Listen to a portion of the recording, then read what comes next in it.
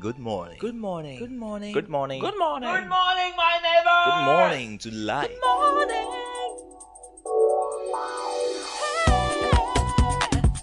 Music. Talk. Inspiration. In perspective. Express yourself. Good morning, my neighbor. City FM, your station. It's a refreshing lifestyle. City FM 97.3.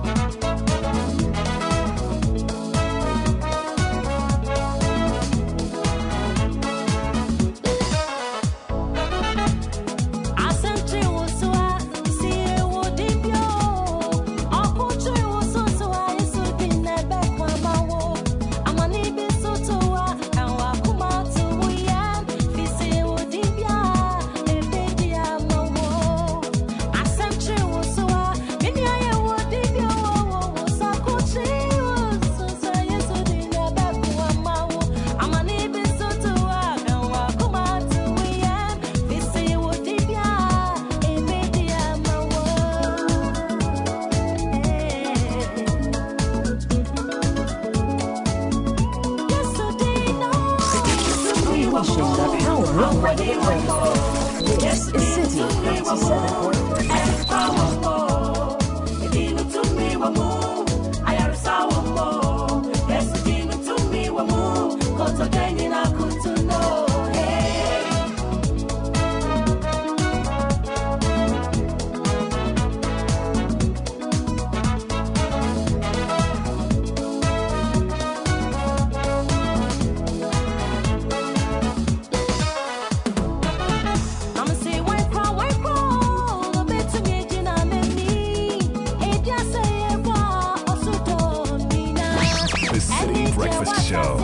Rise above the noise.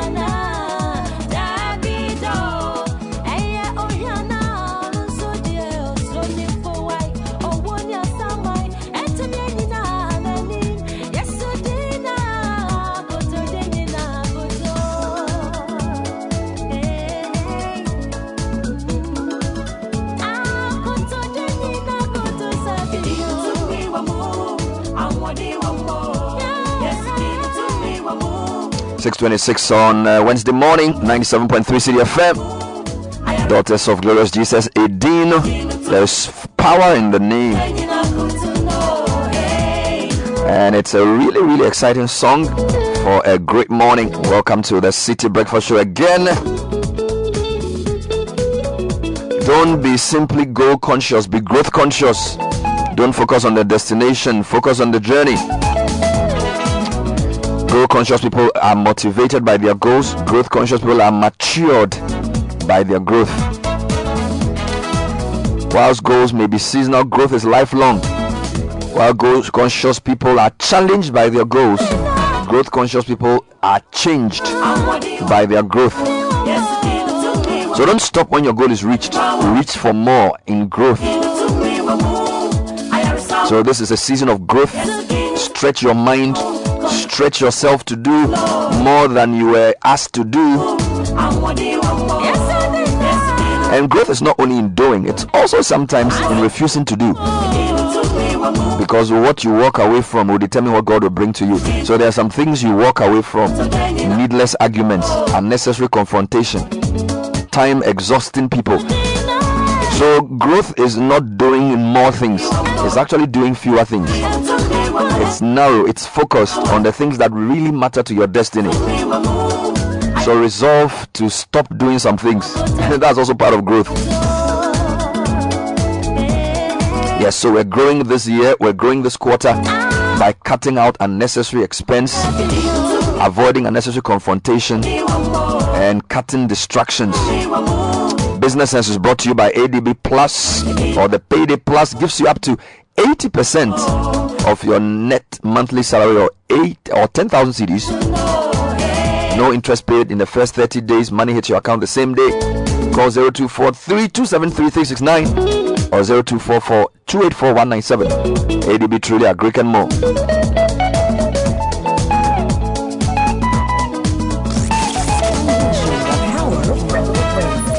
This is City 97.3. This is the City Breakfast Show, the city's biggest conversation.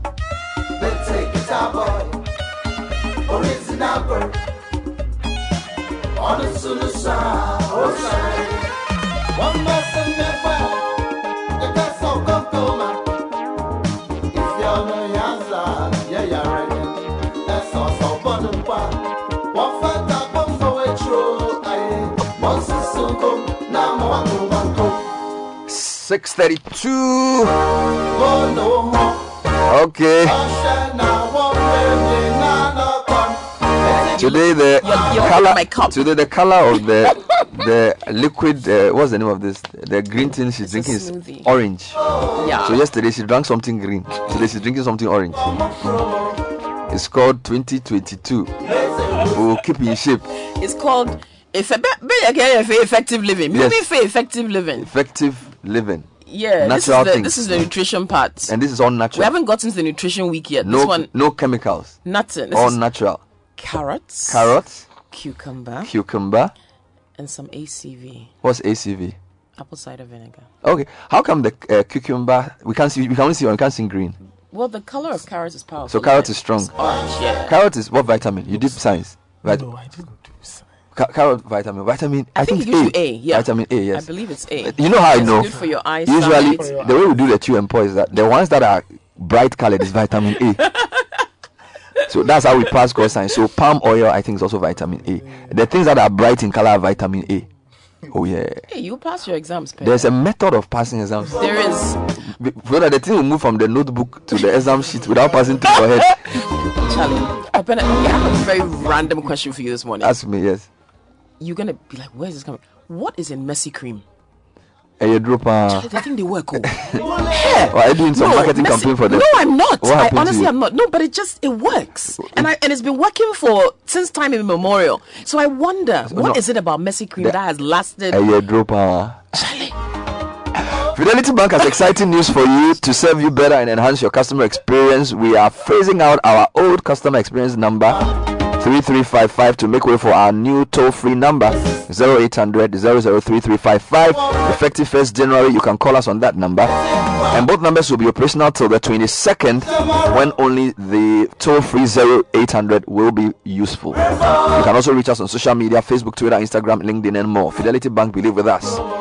If you're enjoying the AFCON, it's because of Total Energies, where Brandon has grown not just in Africa but in Ghana as well. We are now a Hall of Famer in the Ghana Oil and Gas Awards, and we are powering Africa to the next level. Thank you for your dedication and your commitment to the Total Energies brand. We will continue to deliver quality and innovation. Total, thanks for making us number one. Let me say good morning to Nathan Kwao again. Good morning. Hello. How are you doing? Yeah, I'm alright. Is it a one-goal tournament or what? Everybody's like, apart from the first game where Burkina lost 1-2 to Cameroon, every game is either 1-0 or 0-0. Right, it will open up. We haven't even had a 1-1. No. It will open up. It's either 1-0 or 0-0. What is going on? Yeah, I mean, open no, up. Is it the no. pitches? No. It's just Is it the weather? being Look, cautious? everybody's being Is cautious. it Roger Miller? Is there a lack of strikers? Like, what's happening? I don't understand. I'm just saying it will open up. You sure? That's the initial stage where everybody's trying So you mean the first round, everybody's cautious? everybody's cautious. Now when people sit down and realize that, okay, look, I haven't won a game. I need to win. Are you sure? They'll open They'll up. start scoring. They'll open up. Charlie, I can even predict today's score. 1-0. Mali versus Tunisia, 1-0. 0-0. Then Equatorial Guinea versus somebody. Cote d'Ivoire 1, Equatorial Guinea 0. Finish. But so far, I mean, the North African teams are not, aside, what Even happened Morocco, to us. because Morocco- Algeria drew Sierra Leone. Yeah, and look at Egypt yesterday. Charlie, but Nigeria is on fire. Omo Niger. Nigeria is Charlie. If the Black Stars drop, I have my team. Yeah. Let's move to I agree. the headlines. The Daily Graphic says, replacing aging farmer population, 500 youth receive support. All right. 6.1 million CD police medical emergency fund launched. All right. An academic calendar to be out soon. That's according to Dr. Edu Chum. And on the back page of the Daily Graphic, Stars coach charges players to work harder. Charge! And Nigeria Super Eagles shock Egypt 1-0. Yeah. Okay, let's go to the Ghanaian Times front page. Emergency support for injured police. President launches 6.1 million Ghana cedis medical fund and inaugurates police hospital virtual medical center. All right. Also, SNIT increases pension by 10%. Okay. Yes, the Labour Commission is inviting government and UTAG over industrial action. Lands Ministry vows to clamp down on illegal activities in the sector. And on the back page, here are natural strikes as Nigeria sink Egypt. Yeah. Yeah.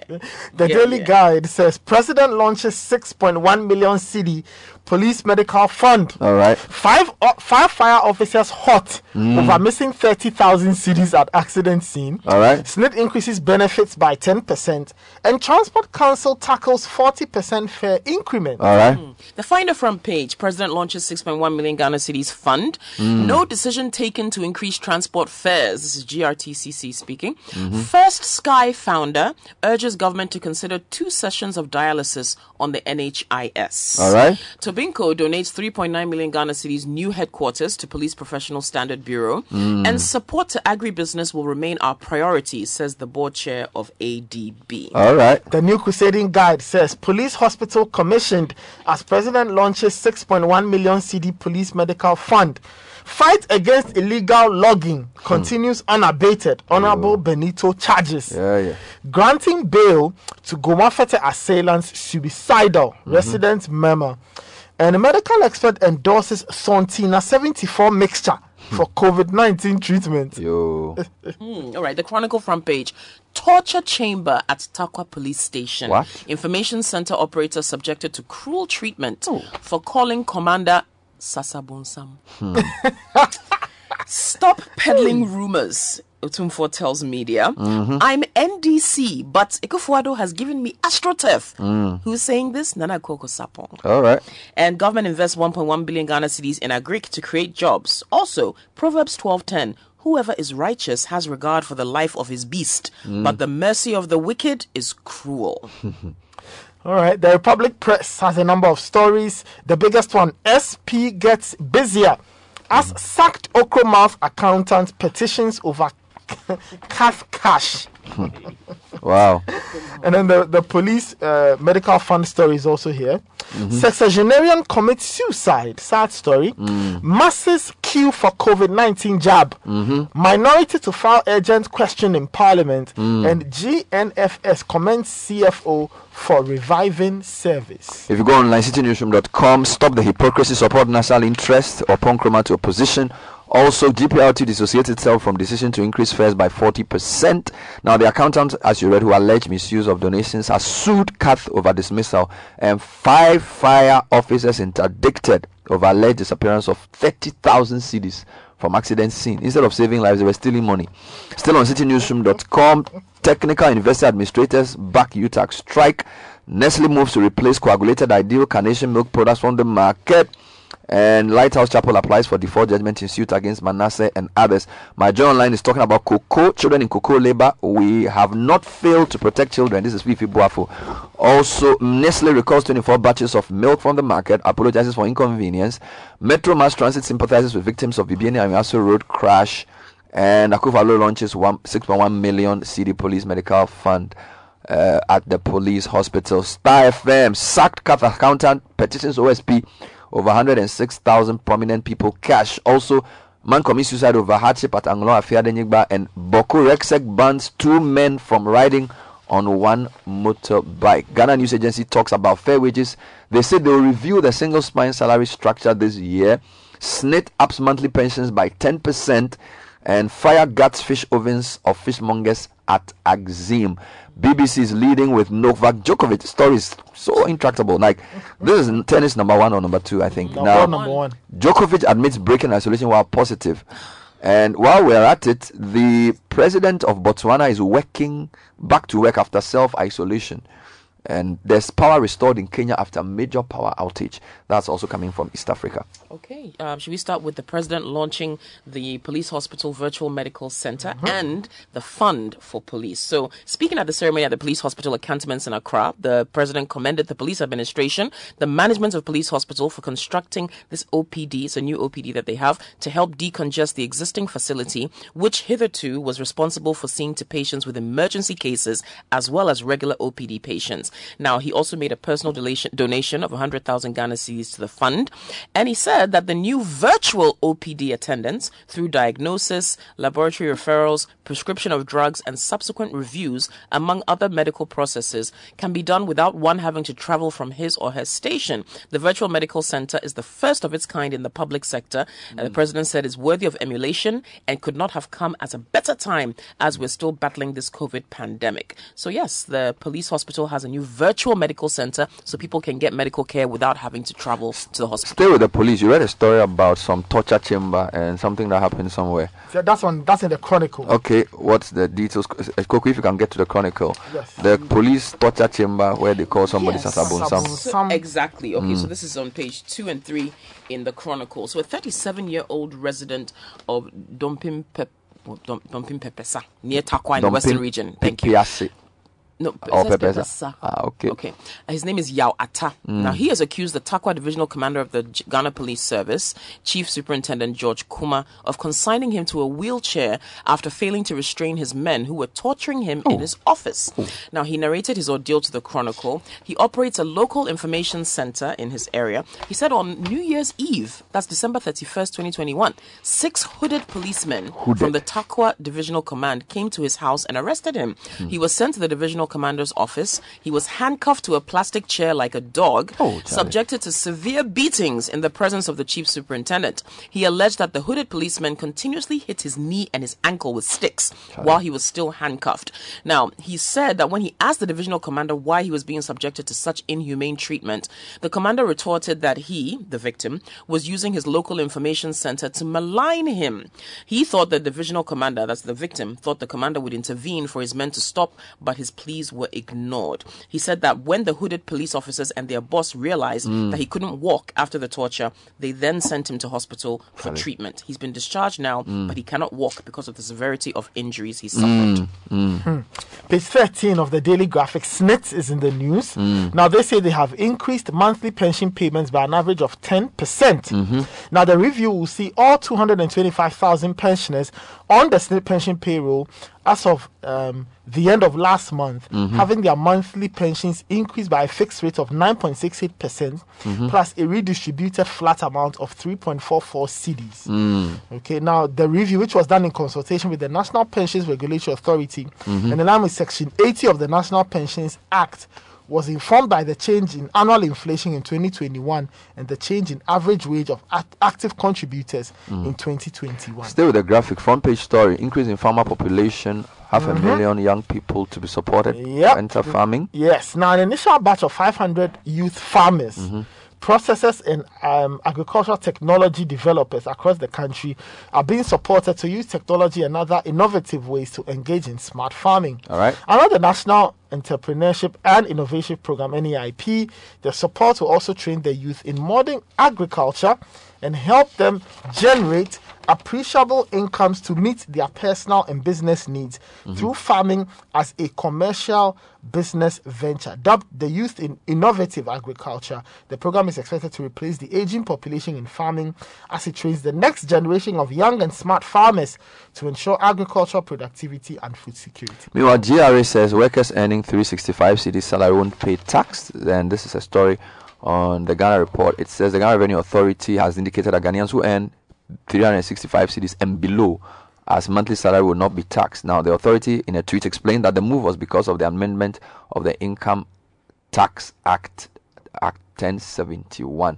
Now, I want to stay with stories like this. GPRTU is dissociating itself from the decision to increase transport fares by 40%. This is on citynewsroom.com.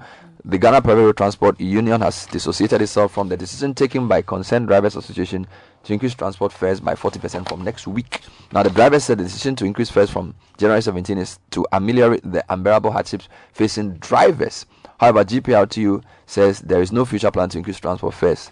Industrial Relations Officer of the association, Imo Rabas, said their decision to rather negotiate with government to scrap some levies on petroleum products is still going on. Now, in line with that, in the Finder, no decision taken to increase transport fares. This is from the Ghana Road Transport Coordinating Council, or GRTCC. They have announced that there has been no decision made by the council to increase transport fares by 40%. This was announced after the attention of the council was drawn on a news item making rounds on social media and other electronic platforms that transport fares would go up by 40% effective Monday, the 17th. In a press release, it was indicated that no such decision has been taken. Okay. All right, so we're on the theme of decisions. The Lighthouse Chapel International, they are seeking a decision from the court.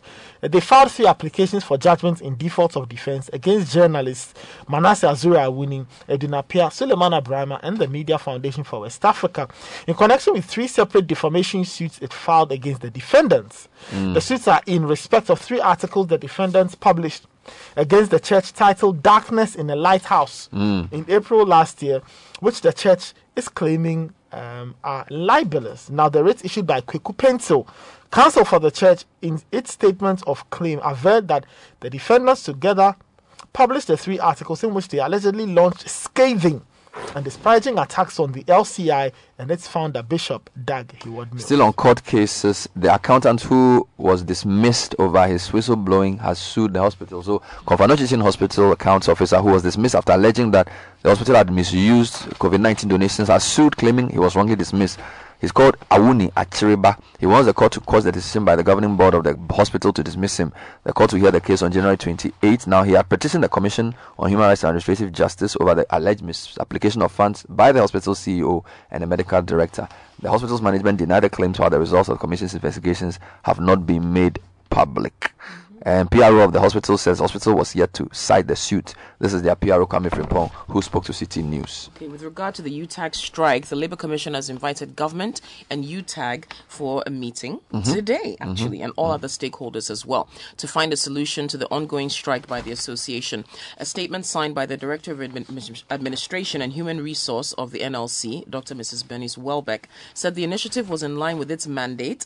The NLC revealed that when the UTAG faltered, when the commission was not served with the appropriate note for immediate intervention, they said UTAG should have complied, where the commission would be served the required notice to enable it intervene immediately. In accordance with COVID protocols, the representation by each side at the meeting is restricted to a maximum of 2 persons.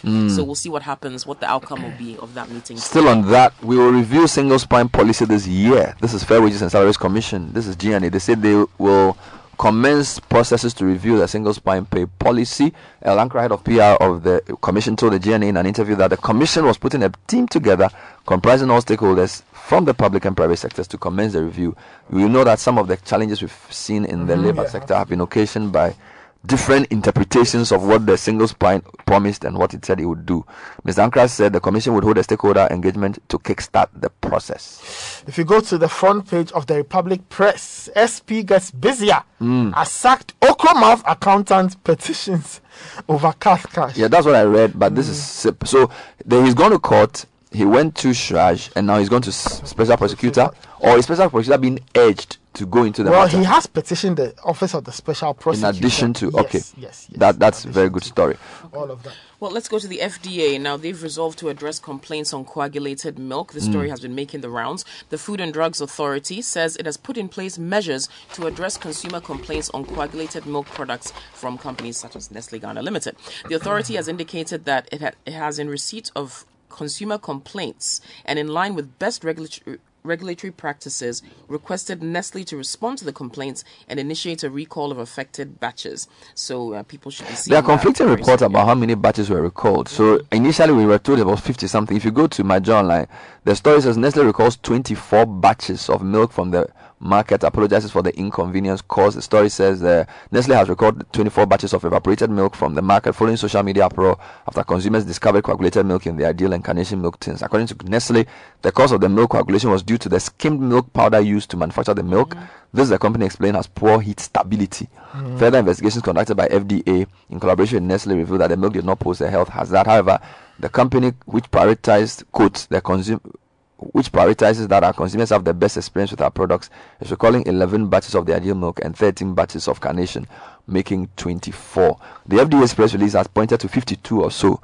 So I don't know whether it's the same recall or a different set of recalls. Page 4 of the Republic Press, the Ministry of Foreign Affairs is saying that there's a shortage of 32-page passport booklets.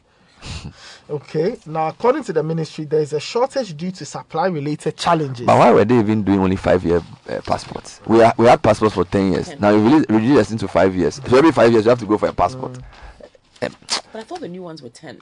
I think so, yeah. I don't even understand. So what are they doing about it? So they are saying that people, they are trying to sort the situation out. In the interim, though, they've got 48-page booklets available, and the fees remain unchanged. Regular service 150, expedited service 200.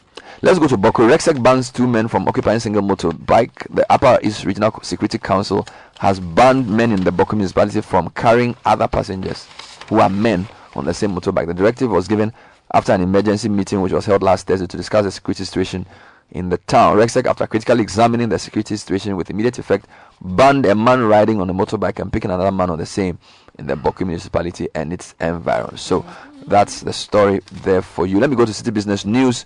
Government charged to address exorbitant fees of shipping lines once and for all.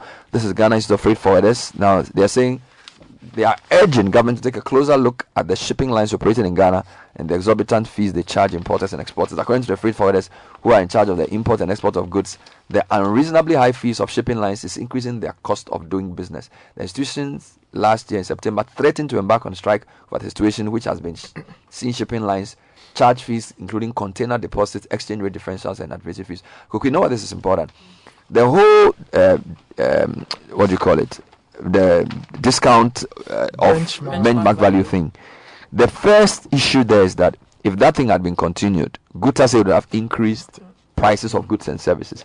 So the suspension is like a temporary reprieve, but the cost of freight has gone up globally. So even without the benchmark thing, prices would go. Prices up are going to go up, and already inflation has started inching upwards compared to previous months. So salaries haven't really increased, and so with all these agitations for labor, cost of living is going to go high. Government needs to do something about it, and our import dependence is also too much.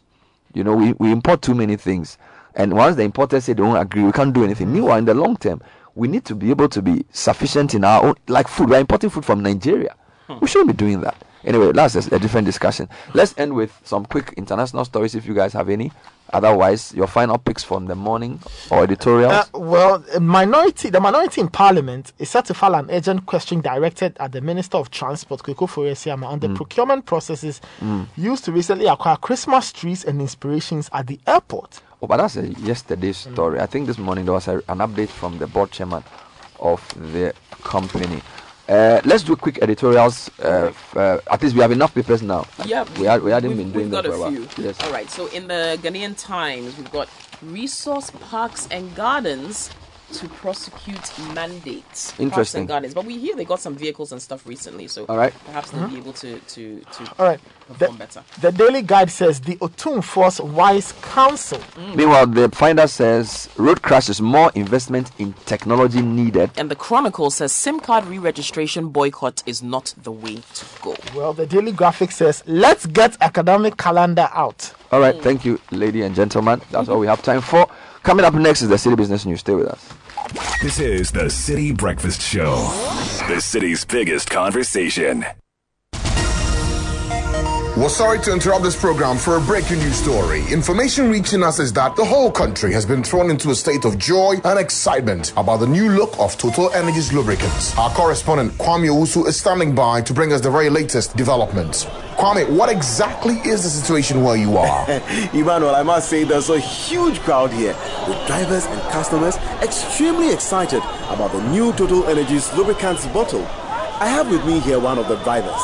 Hello, boss. Yes, you are live on Quartz 202.1 FM. Tell us the reason for your joy. My name is War, and for 10 years, I use only Total Energies lubricants for efficiency and performance of my car engine. With a new bottle, it's easier to read, carry, and pour. New bottle design and color, new label, new cap, and security features with a QR code. Massa is the same superior oil quality. Challenge, this is performance at bedside. So you heard it right. Total Energies lubricants bottle have been entirely redesigned into a modern and premium pack to give you the best experience. Reporting live from the capital, this is Kwame Owusu. Quartz, keep your engine younger for longer. Let's go. See me, I no get 30 billion, but I get digital banking, them sugar. Fidelity Digital Banking. Every day, I use the Fidelity mobile app for like 1 million transactions so I can make it happen cashless from anywhere. Oh, Lord of mercy. Even while I'm producing in the studio, I can top up airtime with my number one girl, call my WhatsApp banking assistant, do some online banking, and so much more. Now, I live like I have 30 billion with Fidelity Digital Banking. So enjoyment, enjoyment. I don't want to pay. Try Fidelity Digital Banking and make it happen because together we are more. Fidelity Bank, believe with us.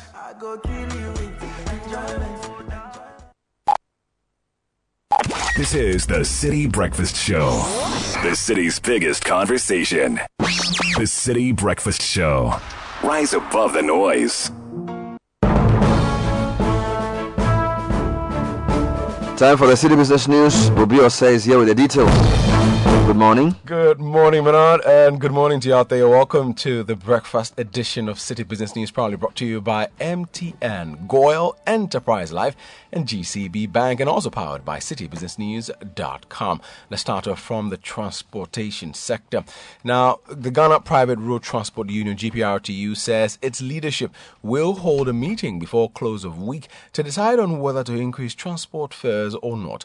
Now, this is on the back of a threat by the concerned driver Drivers Association to increase transport fares by 40% from 17th January. Now, the Concerned Drivers Association say their move is to ameliorate the unbearable hardship facing their members. In an interview with City Business News, Industrial Relations Officer of the GPRTU, Imoro Abbas, urged the public to remain calm while it takes steps to finalize its decision. We'll plead with the public that will meet and come out to say whatever we have to the public. So for now, we don't want to say anything which we haven't decided on. I will just presume today we've had a lengthy meeting. We break and we shall continue. And it will include the date we have to meet on that by Friday at least. If not for anything at all, by Friday you hear from us. Imura Abbas is the Industrial Relations Officer for the Ghana Private Road Transport Union, GPRTU. Now, the Ghana Institute of Freight Forwarders, GIF, is urging government to pay a closer look at the shipping lines operating in Ghana and the exorbitant fees they charge importers and exporters. According to the freight forwarders who convey imported goods or goods for export from one point to the other, the unreasonably high fees of shipping lines is increasing their cost of doing business. Now, the Institute last year in September threatened to embark on a strike over the situation, which has seen shipping lines charging fees, including container deposit, exchange rate differentials, and administrative fees, among others. In an interview with City Business News, the chairman of the Tema chapter of the Ghana Institute of Freight Forwarders, Johnny Mante, said they will bring the matter up when discussions on the reversal of the discounts on benchmark values begins. In fact, they are ripping people off like nobody's business. On holidays, they are even charging people. On public holidays, on Saturdays and Sundays that they don't even come to work, they are still charging people. The kind of money that the shipping lines are making out of this town, it's important that the government takes a look. If government should take a look at just the shipments alone, we will not be worried about even. We would actually be reducing our tariffs. So it's important that the government looks at it. They don't give a toss, excuse my language, of what happens within our space. Whether it rain or shine, whether there is an earthquake, there is COVID, they don't care, they will still charge you. So it's an area that government has to look at. Yes, people are concerned about demurrage and rent, demurrage especially. I mean, GPH most often, they will look at the space and once you apply to them, they actually would waive the rent for you. But in terms with the lines, please, don't even start. Because the longer you write, you write a letter applying for a waiver. The letter takes about 2 weeks. The reply that you'll get is that principal says, look, you should pay. And don't forget, it will not take cognizance of the fact that you wrote a letter some 2 weeks back. They will add all the other days that are accrued. That was the chairman of the Tema chapter of the Ghana Institute of Freight Forwarders, Johnny Mante. Now, turning to real estate, the Ghana Chamber of Construction Industry is calling on the Real Estate Agency Council to create more awareness on its operational act. The Real Estate Agency Act seeks to regulate real estate agency practice, the conduct of real estate practitioners, commercial transactions in real estate, including its sale. It also covers the purchase, rental, and leasing of real estate, as well as other real estate transactions. Now, all these are geared towards ridding the industry of fraud, laundering of illegal income, and tax evasion to minimize the effect of these vices on the national economy and the image of the country internationally. Now, speaking to City Business News, Chief Executive Officer of the Chamber, Emmanuel Sherry, says the council must work to enlighten the public on the act to protect them. You know, the Real Estate Agency Act is something that is going to be a game changer in the sector of real estate. That's in the brokers sector as well as the agent sector. Because today, you and I know that a lot of people call themselves real estate brokers and agents and who are misleading a lot of innocent property potential buyers and then the rent owners and what have you. So the system is completely been hacked into. And then most people also are using that particular system for money laundering. So today, that particular act has been a very welcoming tool that is going to help develop the real estate sector. But the issue here is the bill has now been passed out into an act. The council has now been inaugurated, which is a welcoming news. Now, the next thing for them to do is to do sensitization. They need to sensitize the entire public. Chief Executive Officer of the Ghana Chamber of Construction Industry, Emmanuel Sherry, there, still staying with real estate. Now, with the increasing population in urban areas coupled with a slow supply of accommodation, the issue of rent is becoming a major problem for many individuals. Now, in urban areas such as Ho, for instance, tenants have been at the receiving end of high rent as landlords are increasingly charging exorbitant rates, a development they have attributed to the increasing cost of building materials. Our Volta Regional Correspondent Desmond Selasiago has more in this report. With the current rate of urban population growth and the inability of housing delivery systems to cope with the ever-increasing demand in many cities and towns, the urban housing crisis in developing countries has become a challenge to most people. Ghana, for instance, experienced several unsatisfactory situations in urban housing provision as a result of rapid population growth, a struggling economy, and persistent poverty, as well as lack of effective and consistent public policy formulation and implementation when it comes to housing provision. In a growing urban center such as Ho, where an average resident earns not more than 700 cedis, the cost of rent becomes a headache as landlords mostly demand a minimum of 1 year rent advance. Some landlords who have been speaking to me say the increasing cost of building materials have played a major role in the prices of rent being increased. It's the cost of living. And we can all witness how things are expensive in this country, especially the cost work of construction, the building materials. They are so expensive. So these are the costs of increasing the rent fees. According to these landlords, government's policies have not been favorable. The government said we should take 6 months, 1 year, or 3 months. When you take 6 months, it will not enable you to finish another apartment. It has been giving us headache. So the cost of cement, sand trips, rocks, iron rod, these are the causes of increasing our rent fees. Some residents and students who also spoke with me registered their displeasure at the high cost of rent in growing urban areas such as Ho. They say most of the landlords fail to provide the necessary amenities needed in their homes but charge exorbitant prices due to the emergence of corporate institutions and schools. Recently, I came from Akachi and I have come here for a remedial classes. But everything in Ho, buying things in Ho is very expensive. As compared to Akachi, even paying rent is even low as compared to Ho.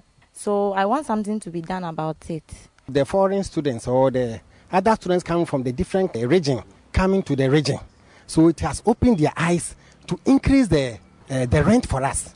That's the only truth. Of course, as we say, the iron rods and other things are the same thing. If you buy iron rods, it will take you more than 20 years. You will not buy iron rods again. But because of the students, especially that's the UHA students who need accommodation severe or seriously, that's why they have increased it.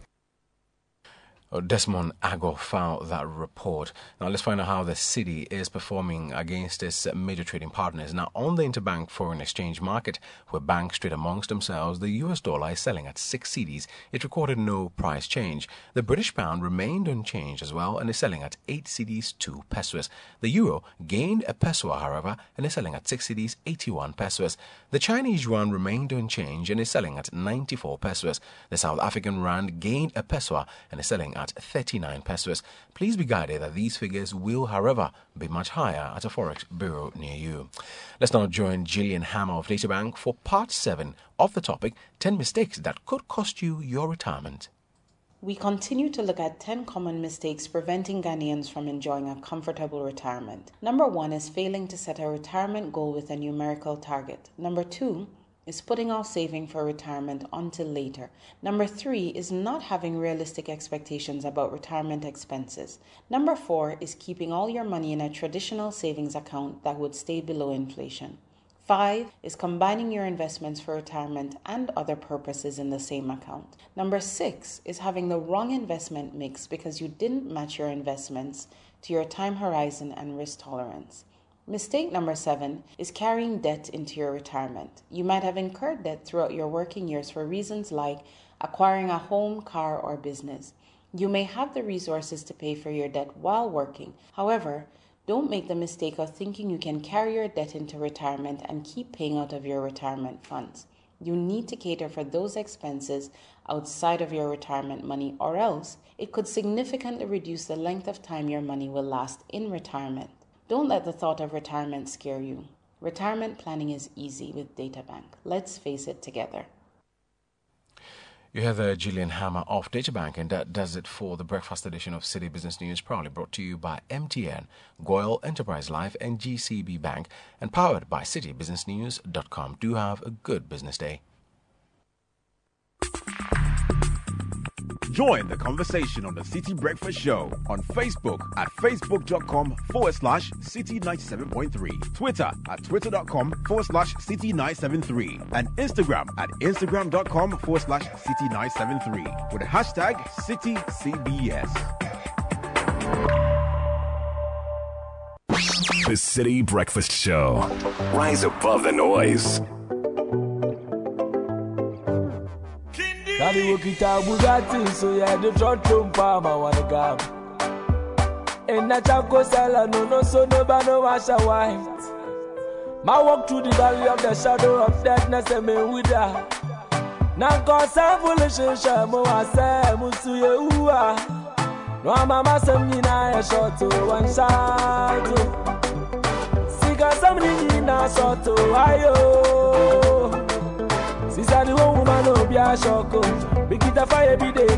30 minutes past 7, City Breakfast Show. Kickoff is coming up shortly. It's brought to us by Leshehu, the spirit of Africa, a symbol of our resilience and strength. What drives us to do more, become more, and achieve more. That's why we are scaling our digital power with you in mind. The power to create the reality we yearn for Africa by Africans. Get ready as we prepare to embark on this digital journey together. This is Africa. We are Africa. Leshehu Savings and Loans. Let's improve lives. Unleashing the power of relevant radio. This is City 97.3.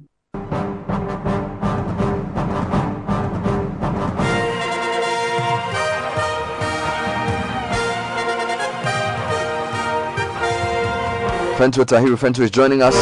Sports news with a lot of focus on AFCON as well. Good morning, Fentu. Good morning, Bernard. Coming up on kickoff this morning, Ghana confident Kudus Mohammed will join them in camp ahead of their second group game on Friday.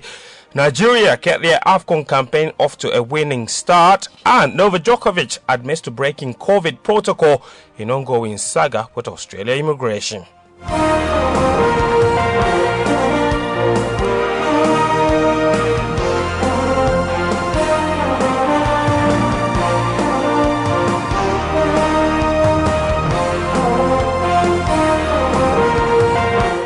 For staying with us. Let's begin with our first story. The Black Stars of Ghana, they held a recovery training session on Tuesday, a day after their opening day defeat to Morocco at the Africa Cup of Nations in Cameroon. Benjamin Nketiah observed proceedings and reports. The Black Stars of Ghana held a recovery training session at the Stade Annex, right next to the Amadou Ahidjo Stadium. Now, the training session excluded all first-team players, which means that Gideon Mensah and also Richard Atta are the ones who took part in this particular session. The media were barred from filming the session, as CAF explained that media will only be allowed into training sessions 24 hours before a match day. The FA also provided an update on the availability of Ajax starlet Mohamed Kudus. The FA says that it has been exchanging emails with Ajax Football Club and signs are looking positive, and that Mohamed Kudus should eventually join the Black Stars in the coming days. When that eventually happens, he will be sent a plane ticket and then he will travel down to join his teammates, just like his young compatriot Kamaldeen Sulemana did a couple of days ago. From the Amadou Ahidjo Stadium in Yaoundé, Benjamin Nketiah reporting for City TV and City FM. Benjamin Nketiah there. Let's move it on. Still with the Black Stars, though, their head coach Milovan Rahivac, he says the team does not have issues with creating goal-scoring opportunities following their 1-0 defeat to Morocco in the AFCON 2021 tournament in Cameroon. According to the Serbian trainer, despite the defeat, Ghana created chances but were just unable to score. Rahivac is hopeful the Black Stars will be more clinical in front of goal in their next games against Gabon and Comoros.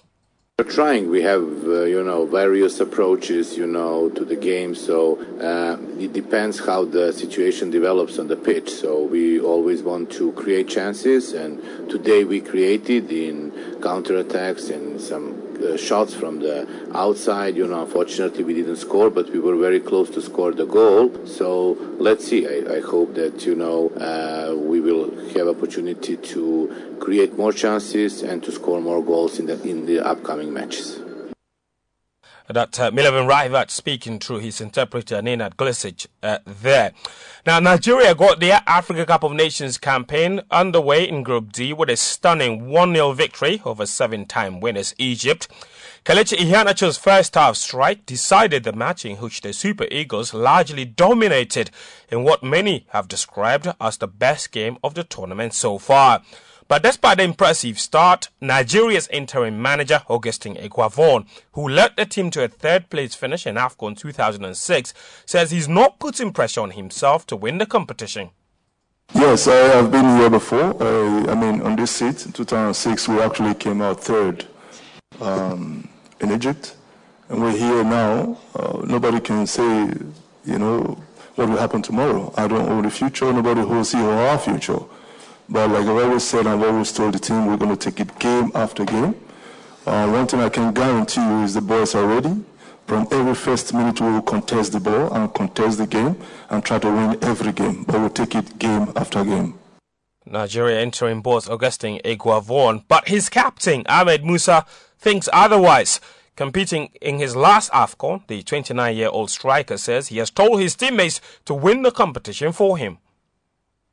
I think my first AFCON was in 2013 in South Africa. We won it. So my second AFCON is in Egypt, and we end up at the third position. So I think this is my last AFCON, and inshallah, I talked to the boys that with this is the only gift that you can give to me, because this is my last AFCON, inshallah. So as you can see what the head coach say, we are ready. We are just waiting for tomorrow, and inshallah, I know that we're going to end up till the final and win the cup, because everyone knows the importance of winning the trophy. That's Ahmed Musa there. He was speaking ahead of that game against Egypt. Still in the AFCON, Algeria, they began the defense of their title with a goalless draw against a stubborn and spirited Sierra Leone side in Group E. The Leone Stars goalkeeper Mohamed Kamara was named the man of the match. Sudan and Guinea-Bissau ended 0-0. Guinea-Bissau missed a late penalty in that game. The penalty was missed by Pele, one of their strikers. There are 3 games today in Groups E and F to conclude the first round. Tunisia, they take on Mali. Mauritania face tournament debutants the Gambia, and Cote d'Ivoire open their campaign against Equatorial Guinea. Speaking of Cote d'Ivoire, they will have to play that particular match without their first choice goalkeeper Sylvain Gbagbo. He's been suspended by football's world governing body FIFA for an alleged doping violation. The 33-year-old had been expected to be first choice for his country at the ongoing AFCON in Cameroon, with the Elephants facing Equatorial Guinea in their first game later today. National team coach Patrice Baumel was notified on the 26th of December that Gbagbo had tested positive for trimetazidine, a heart medication that the World Anti-Doping Agency categorizes as a stimulant. Gbagbo had been named in Cote d'Ivoire squad for the tournament 3 days earlier and was subsequently provisionally suspended. Now, Southampton, they comfortably beat Brentford 4-1 in a rearranged fixture to move up to 11th in the Premier League in front of the Saints' new owner, Dragan Solak. And Bayern Munich were the only champions from Europe's top 8 leagues to make a profit in 2020 and 2021 season as the coronavirus pandemic hit European football.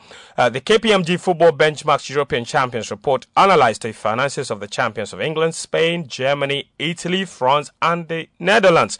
Turkey and Portugal also included. Meanwhile, Premier League champions Man City were the only club to see their income increase compared to the previous season. Now, Man United interim boss Ralf Rangnick admits he's unsure why Marcus Rashford is struggling for form after another disappointing night for the forward in Monday's 1-0 win against Aston Villa in the FA Cup. Rashford, who has managed just 3 goals for his club this season, failed to make an impact in the third round at Old Trafford before being taken off with less than 5 minutes left.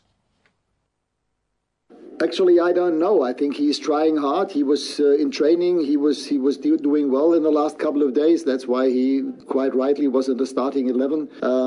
I think in the first half we found him quite often, but and in the first half he also tried to get into the box. In the second half that was not that often the case, and that's why at the end of the game I decided to make 2 changes with Anthony Elanga and with Jesse Lingard. Especially for strikers, it's important that they score goals on and off, that they have their moments of success, and of course it would be good for example for Marcus if he could score a goal, but as long as he's trying, as long as he's training well, I don't see that much of a problem. Ralph Rangnick there. A Newcastle United defender, Kieran Trippier, he says he's excited about the challenge of helping his new team avoid relegation from the English Premier League. The 31-year-old, who arrived from Atletico Madrid for £12 million plus add-ons, is Newcastle's first signing since the Saudi Arabian-backed takeover in October last year.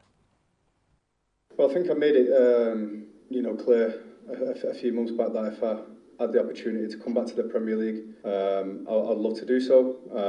It's important for my family as well. And it's a great opportunity as well.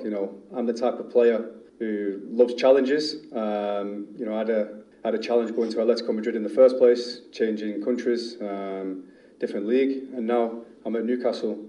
I know the position that they're in. I'm here to help as much as I can on and off the field. I have a great relationship with the manager, as everybody knows. I've worked with the manager before, and I'm the type of player who loves challenges, and this is certainly a challenge for me and one that I'm excited about. The main aim is obviously staying in the Premier League. The whole project with the club. That's Kieran Trippier there. Before we go, here's some interesting transfer stories for you. Liverpool, according to reports, are ready to trigger the 75 million release clause in Sevilla and French defender Jules Koundé's contract this month. But Chelsea and Real Madrid also interested in the 23-year-old. And in some tennis news, Novak Djokovic has admitted breaching isolation rules after testing positive for COVID-19 last month, describing it as an error of judgment. In an Instagram post on Wednesday, the Serbian admitted meeting a journalist for an interview 2 days after he tested positive on the 16th of December. He says, quote, "I accept that I should have rescheduled," and his activity has been scrutinized as the Australian government considers whether to deport him. At the moment, though, he is free to play in the Australian Open, which gets underway next Monday.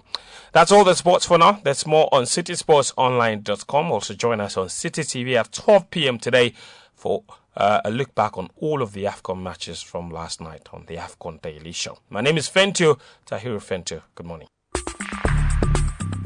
Join the conversation on the City Breakfast Show on Facebook at facebook.com/City97.3, Twitter at twitter.com/City973, and Instagram at instagram.com/City973 with the hashtag CityCBS.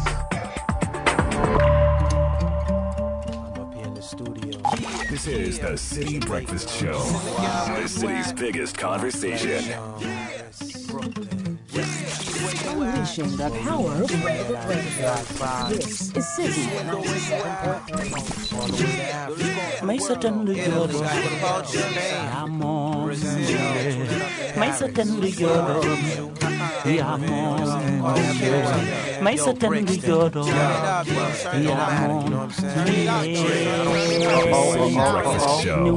Rise above the noise. Mayendo nane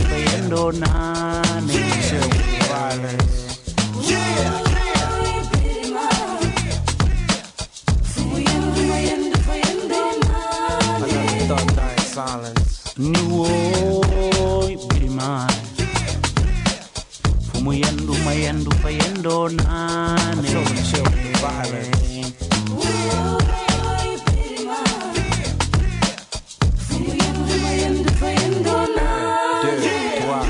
Buri sambalobe, ya mom. Buri sambalobe, ya mom. Buri sambalobe, ya mom. Lile. Chill with the violence.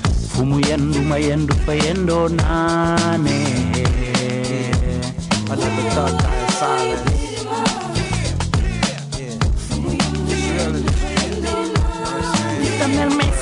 Africa, where you at? Samawati Kendula Jamnane. One. Yo, you should turn up this mic. You ready? Hey, yo, you ready? It's for the world. You ready? It's for the world. You ready? Yo, you don't wanna go there. It's the land, it's pitch black. Dorothy clicked the Hill Street time, she ain't come back. This museum is called a mausoleum. You want peace? I'm bringing out salam alaikum. I'm on a pale horse, turn into a white Porsche, change course, and head for the land of the laws. Police stop me, saying I'm a juvenile. Now I'm in Senegal, they got me on trial. Yo, with all your fussing and your 6-cap busting, you ain't turned nothing into nothing. I'm trying to move something, do something, kill the destruction. Me and my people, we fed up, I'm dead up. So pass the torch or die by the flame. Raising Cain, but in peace we came. So you better refrain before we jump around. 7:32 City Breakfast Show, and quick request coming in from your mother to you, Marie-France Nyamike Amoa Yaba Fojo. Your mother says today is your birthday. I should play a beautiful song for you. God bless you. Marie-France of MX24. Happy birthday to you, coming in from your mom, Efra Winfo. And abundant birthday blessings to Ni Aite Tego, the eagle of Pokwase. Long may you live, coming in from Mrs. Samachuku.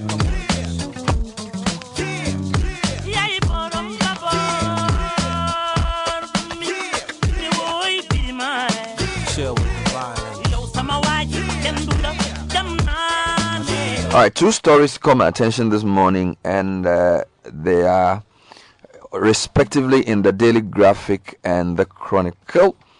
In the Daily Graphic, we are told that replacing aging farmer population, 500 youth receive support. They are the first batch. Okay, the story says an initial batch of 500 youth farmers, processors, and agri-technology developers across the country are being supported to use technology and other innovative ways to engage in smart farming.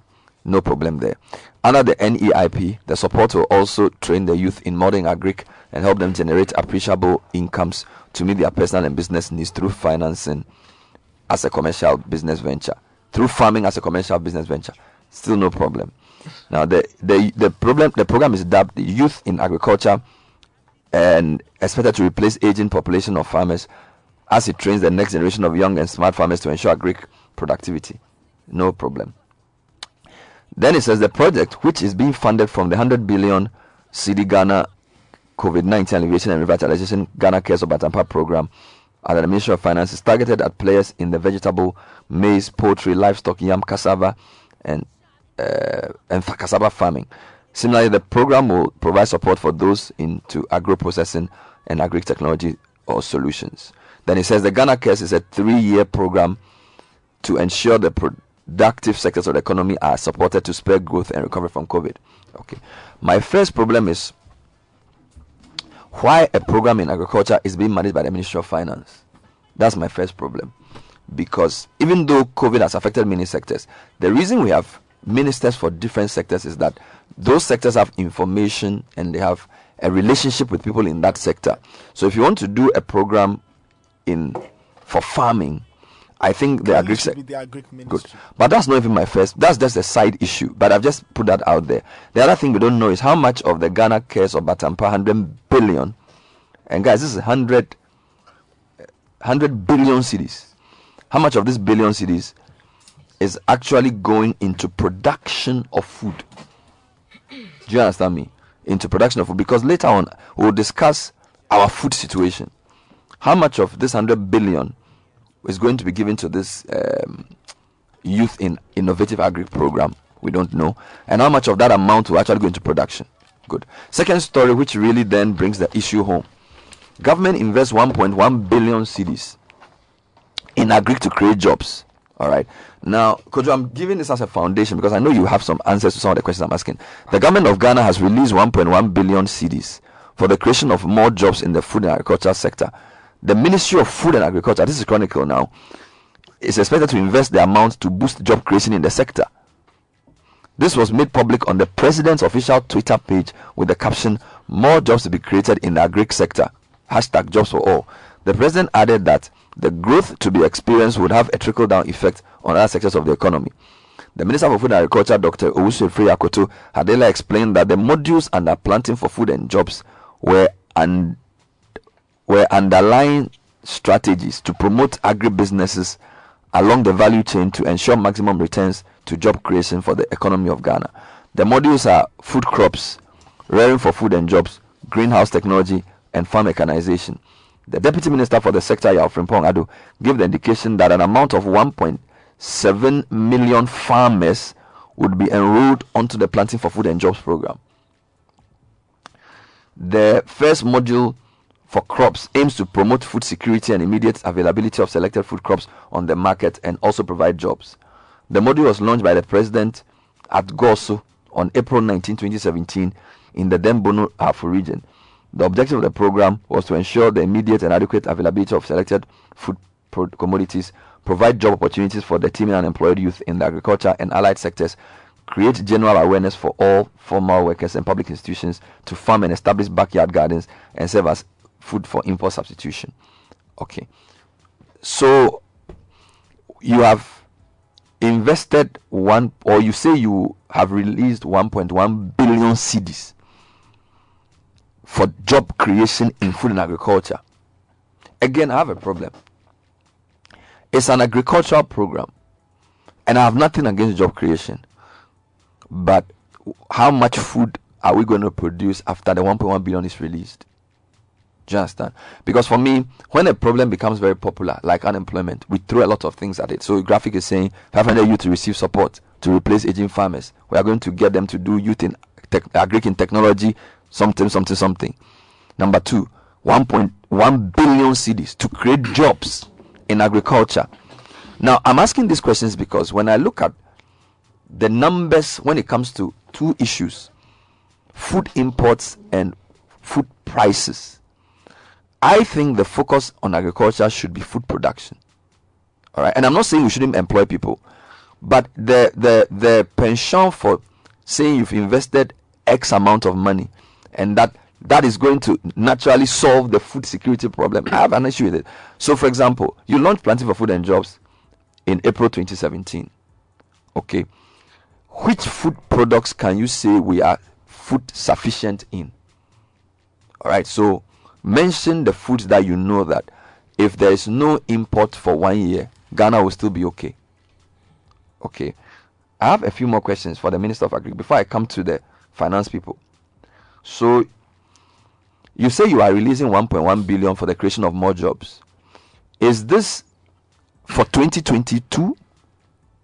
What period is it for? Okay. Now you say you are going to enroll 1.7 million farmers in the agri sector.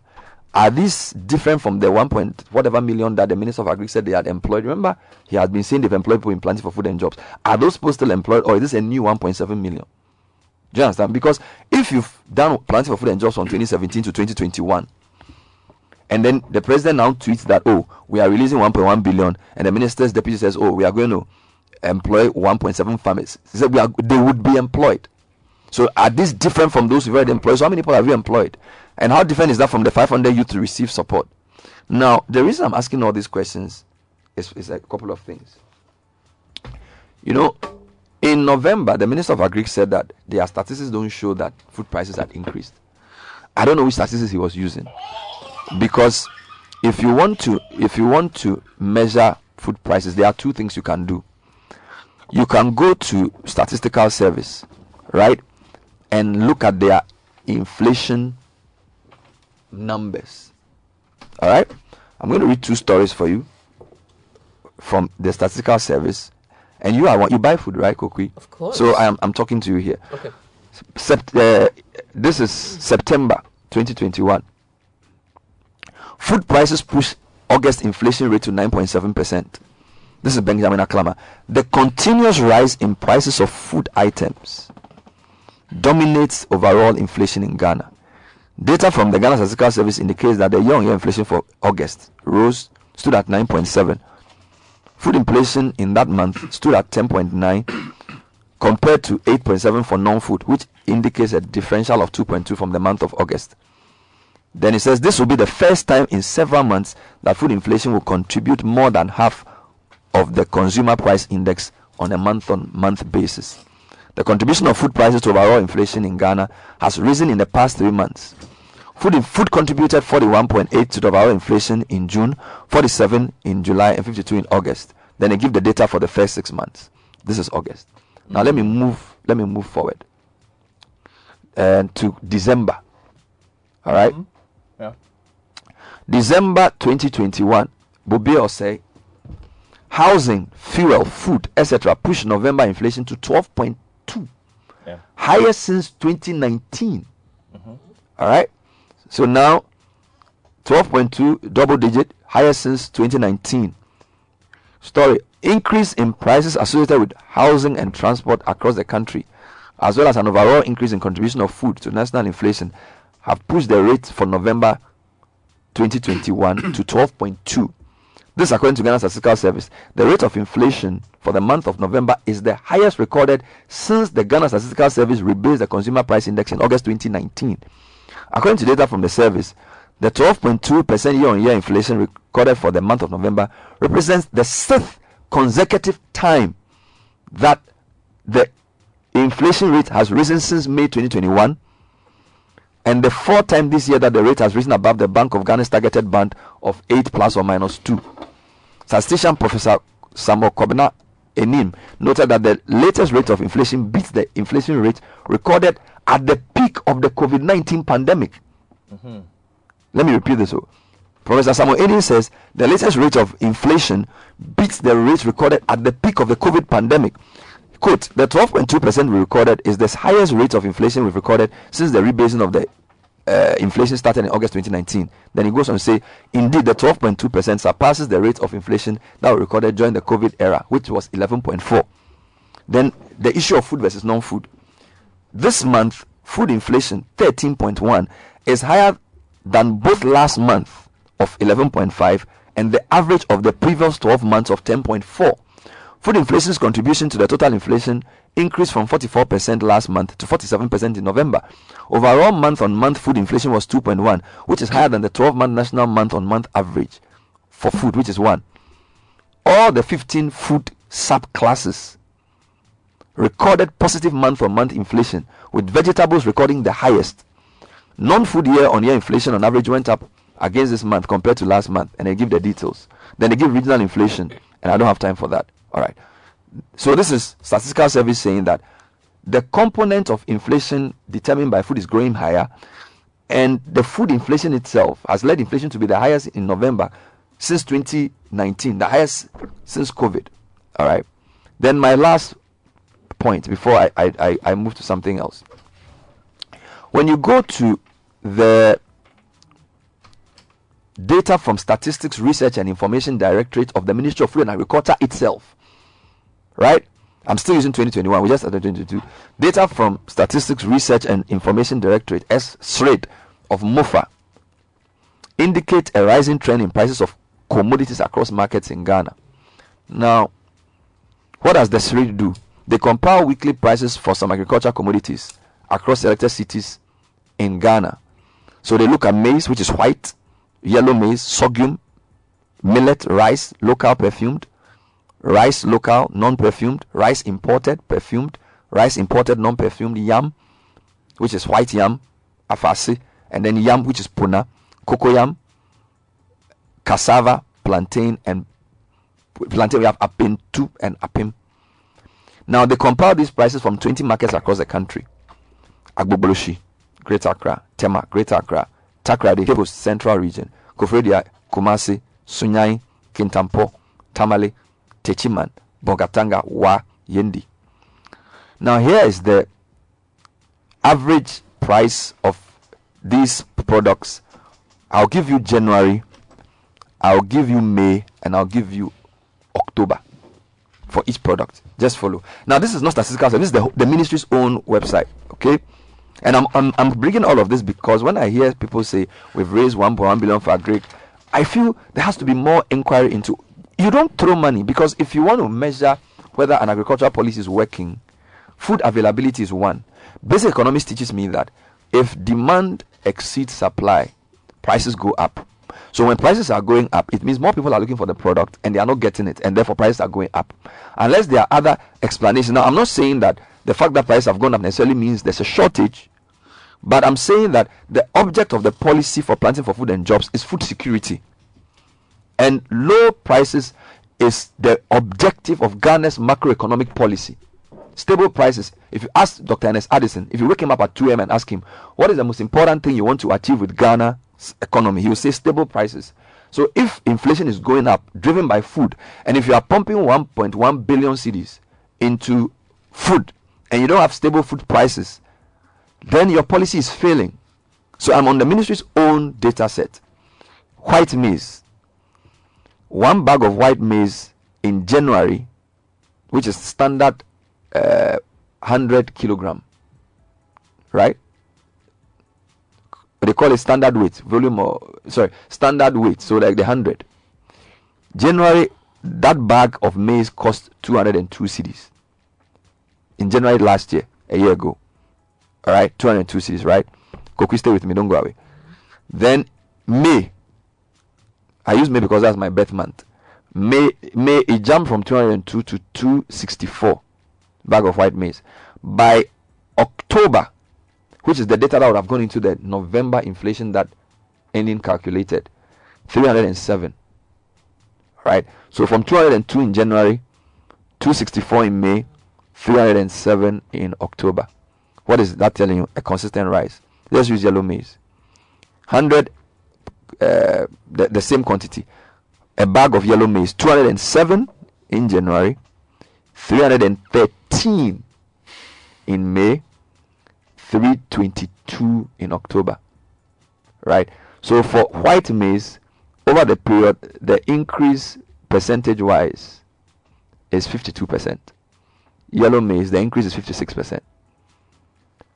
Let me do local perfumed rice. Local perfumed rice, 50 kilogram. January 227. January 227, right? May 258. 258. And then October 256. Come down slightly. 256. So 227, 258, 256. 100 tubers of yam. Right? 100 tubers of yam. 459 in January. 756 in May. Came down back to 452 in October. Plantain. No, let me do cassava first. Cassava. 152 for 91 kilograms. The unit is 91. I don't know what it's kilograms or whatever. 91. Cassava. 152 in January. 144 in May. 161 in October. It's also gone up. All right. Plantain. 25 in January. 43 in May. 45 in October. It's also going up, right? Let's look at tomatoes. Local. 223 January to 345 in May. In fact, by August, I reached 481, reduced to 320 by October. Let's do eggs. No, before we do eggs, let's do onions. 495 in January. I'll be done soon. 362 in May. 566 in October. Soya bean. 321 January. 407 May. 440 October. So let me give you average increase percentages. White maize, 52% increase. Yellow maize, 56% increase. Millet, 12% increase. Rice perfumed, 12% increase. Yam, 20% increase. Cassava, 6% increase. Plantain, 74% increase. That's up into Apim 73% increase. Local tomato 44% increase. Navrongo tomato 42% increase. Onion 14% increase. Fresh pepper 54% increase. Soya bean 37% increase. So my argument is that from their own numbers, food prices are going up. The component of inflation caused by food is going up. Individual food products are going up. I don't have the figures for December, which will be out for January. Kokui. Now, what is my problem? I am saying that the measure of the efficacy of a policy should be based on output and availability. Do you understand me? And I don't see how 1.1 billion cedis that is going to be released should be good news if you are not tying that to a specific production outcome. Do you understand? If you say, do you know what 1.1 billion cedis can do? Now, what is confusing me is that now it looks like because unemployment is very popular, we throw numbers. So now they're saying there's going to be 1.7 million farmers to be enrolled on the PFG. We don't know whether that's new farmers or old farmers.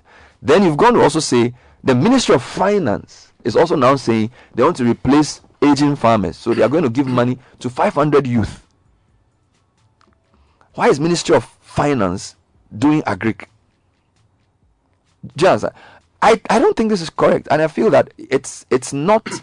And what triggered? Do you know what triggered all of this? What did?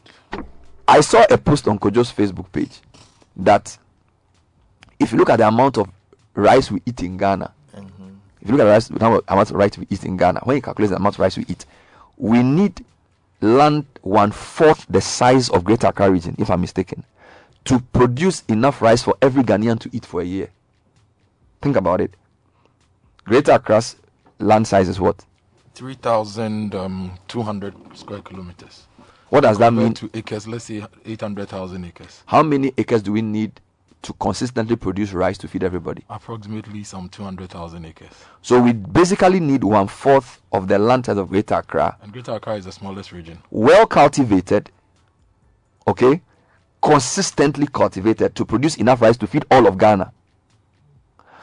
Now, if you go to Volta region, you go to Upper East region, you go to Bono region, you go to Eastern region, Afram Plains, there are places much larger than Volta region where you can produce rice. Much larger than Greater Accra, where you can cultivate rice. You've not been able to. Now, tell me how much rice we imported last year. If you check, I don't have last year's figures because they've not been put together. So the latest figures I've been looking at from the Ghana Shippers Authority website, I'm looking at 2019 figures, 2018, 2017 figures. And from the OEC website too, I have 2019 figures. We're looking at about a little over $300 million worth of rice imported into the country. So think about it. You've been doing a program since 2017 April that you've invested billions of cedis into to improve food production, right? You need to cultivate consistently land 1/4 the size of Greater Accra region to produce enough rice to feed the whole country. You're still spending 300, how much? Over 300 million Ghana cedis. $300 million, sorry. Multiply that by 6. 300 million. 3618. 18. Yes, 1.8 billion. So you are spending 1.8 billion to import rice. And you're telling me that you're going to now add another 1.1 billion. No, I don't understand it. Do you understand me? The numbers don't add up.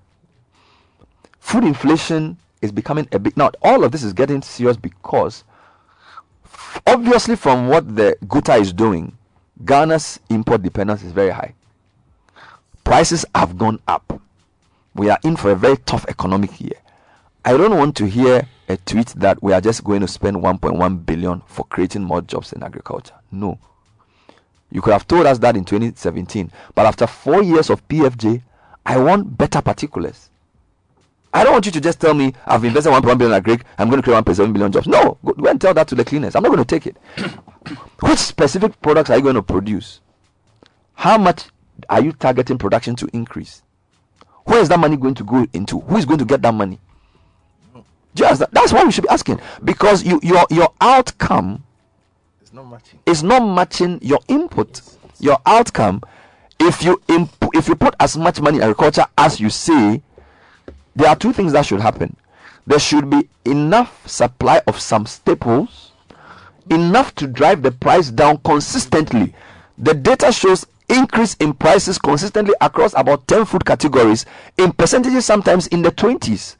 And if I say I won't use the ministry's own data and I want to now use inflation, which is the rate at which prices increase, Statistical Service is now saying that the component of inflation driven by food is becoming more serious, which means that if you put a basket together, up to half of the increase, do a bit of data, it means that what is driving the food price increase is not even spare parts. It's not imported toothpick. It's actually imported food or food. Do you understand me? If food inflation is becoming more important than regular inflation, it means that there's something wrong with your agri policy. There's also the increased cost of inputs, even for local production. There's also the increased cost of inputs and how Ghana as a country has positioned itself or strategized to ensure that the key things we need, either we are producing them here or we have enough stock to keep us going when the world market prices misbehave. For example, fertilizer is going to be a big problem this year because over the last year, fertilizer prices have increased from about $300 per metric ton to $900 per metric ton. So the question is, do we have the money to bring in the quantums of fertilizer farmers need to work? That's a question. Seed costs, plant protection, all these chemicals we use to so farmers will say armyworms are eating their maize. Why? Because we may not have the plant protection to protect those things. So there's the element of our production locally, which we must see and ensure that if we are investing, for example, if you are investing, say, 1,000 cedis per acre in production, you should expect that you get this amount back plus a certain amount of margin, so that the state will say, we facilitated the subsidy of fertilizer for this acreage of maize.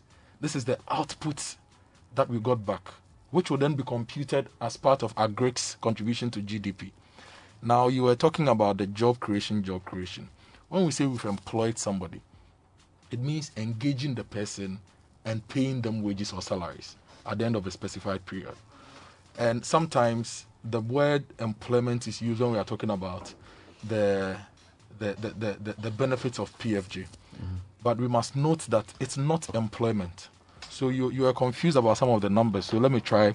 Yeah, they said they were going to employ 1.7 million people. Let's go to the Ghana Cares document. And now this is the finance. So one. I'm taking you to the Ghana Cares document. So the employment in this sense is that when we bring a certain quantum of fertilizers and seed and inputs, when we share, 1.1 million farmers will get these inputs to work. That's what they mean by employment. This is on the Ghana Cares one? No, this is on the general employment in the agri circles. Really? We bring fertilizer. For example, if I'm planting an acre of maize, let's say I need 4 bags of fertilizer. So the government ensures that we have enough fertilizer in place and subsidizes it so that I can get my 4 bags to work. So in that case, they deem it as employment. Oh, but that doesn't make any sense. And so in the Ghana Cares document... The fact that 4 people will carry 1 bag of fertilizer and apply it means you've created 4 jobs. So in the Ghana Cares document... Come on. What we are saying as a country is that we are going to increase access to fertilizer and seeds to farmers from 1.2 million to 1.5 million in 2020. 2021, 2022, we increase that to 1.7 million. So that is what is confusing you about employment. It's not that the government has engaged people and putting them on a payroll that we pay every month. So they are beneficiary farmers, that's the right word. So beneficiaries that are going to... You know, which is I thank you for that, which is why I'm saying that. For me, it's very simple. You are investing 1.1 billion cedis this year. Let's assume that's the average amount you invested every year in PFJ. That means you've invested at least 3 billion already into agriculture. The first 4 years of this government's tenure, they invested close to 3.8 billion Ghana cedis. Good. So if you add this 1.1 billion, you're almost 5 billion in agriculture. All right. Using exchange rate for the average period, that's about $1 billion in agriculture. And I'm saying, which food have we become self-sufficient in? We are not self-sufficient in soya. We are not self-sufficient in rice. we are not self-sufficient in maize. At a point, we were told that no maize was being imported because we did some good with maize. And then things went bad again. This year, maize has been imported into the country. So let's assume even self-sufficiency is hard. Which food would you say production has increased to a point where prices have consistently fallen? So let's assume we don't want to be self-sufficient. Or stabilized. Stabilized. So not even for... So because from what I'm seeing, there's a consistent increase in prices of food items across board. Do you understand me? And I'm saying that increase in food prices can only mean one thing. There isn't enough of it, or either in terms of availability or where people is not enough. So if you spend 3.8 billion in food production for 3 years, why is food inflation becoming a big issue now? And your inflation is even more serious than it was in COVID. That's a good question. The Agric minister has to come and answer. Mm-hmm. And I think they have to come and tell us specifically which food products they are targeting for this year with this new 1.1 billion. Because the president tweeted it, all right, saying, "Oh, we are creating more jobs." And I really think that this approach of throwing money at serious problems is not going to be sustainable, particularly in a time where freight costs have gone up. Ghana is an import-dependent economy, right? I think that economic managers must be alarmed. Because, Godfred, when you talk to most economists in Ghana, we've been following an inflation. Like, if you ask the governor of the Bank of Ghana, what do you want to achieve? He wants stable prices. If food prices are going up, he must be concerned. Do you understand me? And that can throw everything out of line. So, it's not something to be toyed with. And I really think that the cabinet or whoever is must ask some hard questions about the agri sector. This is a sector that you've done one village, one dam. It's a sector that you've said you've done planting for food and jobs. Even if you like, if I want to even push it, you've even one dish, one factory. A lot of it's agri, so a lot of money has been thrown and a lot of waste have been thrown at that sector. Where is the change? Somebody has to come and explain before announcing you've put another 1.1 billion. No, I'm not impressed. 1.1 billion. You put 3.8 billion. I can't see it. So somebody should come and explain and show us how come food prices are still going up. How come poultry farmers were not getting feed? How come this Christmas, even without importing chicken, all the poultry farmers couldn't take advantage? How can you tell me that you've spent all this amount on agriculture and things on the ground are looking this way? No, let's this is national security issue. Let's not play politics with it. This is farmer livelihoods. When it comes to agric, when it comes to education, don't make it a political issue or partisan issue. Let's be open and let's not be arrogant about it. People cannot feel the food thing. Let's do tech and social media trends. Sorry, I didn't see you earlier.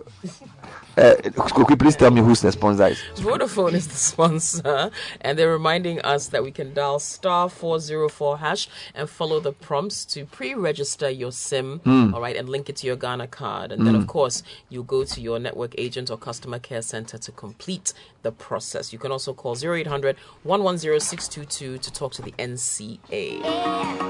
Daniel, I'm really sorry. So what's trending this morning? Don't worry, Bernard. I understand. Dampare is trending. The IGP George Ekufu Dampare. Now, yesterday he was speaking at a function in Accra. He said the police is doing away with unprofessional and ethical conduct. And just when he finished his speech, a video started circulating on social media from Cape Coast of a heavily drunk police officer sitting in front of a drinking spot. It's quite bizarre if you see the video. Also in the trends, and this is a very interesting story, it's in the global trends. A US man, he's become the first person in the world to get a heart transplant from a genetically modified pig. So he's literally walking around. He's still in the hospital, but he's lying there with the pig's heart. Dave Bennett, that's his name. He has a terminal heart condition, so he was going to die anyway. Die if they didn't do the procedure on him. So it's a pig's heart, which has been genetically modified. So what they've done is to take out all the genes that could have led to his body rejecting the heart. Surgery was done 3 days ago. He's still alive. They say he's doing well. All right. Wait to see what will happen. But it's very interesting and see what science can do. Kevin Prince Boateng is also trending. That story is making rounds on Facebook. After the Black Stars game on Monday, he said Ghana should have called him, and then he wished the team all the best. There are mixed reactions to that. Brad Derek, he says, yes, it's true. We should also have called Abedi Pele, Tony Yeboah, and Odati Lamte. Charles Aite says, who should play the qualifiers for you to come and participate in the tournament? Abdul Jalil Osman, he says, yes, they should have called you because you have the experience, and I also believe you can play much better than some of the players in our team. Peter Dankwa says it's absolutely true. What we need now is to get a few experienced players to guide the young ones. All right. Kudus is also trending on Twitter. Kudus Mohammed, Black Stars midfielder, he's expected to join camp in the coming days. That was confirmed by the FA yesterday. So we wait to see when he will join the team. We don't know if he'll be there in time for Friday's game against Gabon, but they say coming day, so it can mean anything. Team Nigeria is also trending. It's trending alongside Simon. It's trending with Sierra Leone. Yesterday's AFCON action, Nigeria, they beat Egypt by 1-0. Kelechi Iheanacho scored the goal. Sierra Leone, less fancy Sierra Leone, they faced Algeria in the days. Godfrey, you predicted that Algeria will beat them 3-0. They ended goalless. The goalkeeper had different ideas. His name is Mohamed Kamara. Cut he everything. 7 saves, a clean sheet. Cut everything. He cut everything. He cut everything. Yeah, we had about basically a leveling of. Oh yeah. It's a 1-0 tournament. 0-0, 1-0. And also certain teams being stylistically not a good fit for you. Oh yeah. All you said is improve. I'm just saying that you were so sure Algeria was going to beat them. Because I felt they had too much quality. But Sierra Leone found they had quality on paper. No, they played well, but Sierra Leone found their way. Sierra Leone also played very well. Yeah. They have 2 chances that if they had taken them. I think they've set a record. The tournament is most 1-0 scorelines in the first round. Let's see. So far. But people should reserve their energies. This is the first round of matches. Things will change, Things will change. Okay. Things will change. Let me do tech news before I go. And this is very interesting. Godfrey, you know Pokemon Go, right? Yes, Pokemon Go. So this is popular way back. Very. Way back. There's a more advanced one where it's almost like virtual reality, but it's actually happening. So what they do is you're supposed to go around catching Pokemons, but the locations are actual locations. So they can tell you, let's say you go and find a Pokemon named Nathan, and it's at Kolebo Hospital, and you actually have to go to Kolebo Hospital, the actual location, and catch. Well, that's interesting. That's very interesting. So 2 police officers in LA, they've been fired for chasing Pokemons rather than fleeing robbers. So they were in the car where they got a call, alert that there were a couple of robbers on the run, so they had to go and offer backup. But instead, when they reviewed the police cam, they found out that they were going in the wrong direction. They did further investigations and found out that they were actually chasing Pokemon Go's. Pokemon, which was very rare. So instead of chasing the robbers, they were sitting in their car playing their game. Now they've lost their jobs. Thank you very much.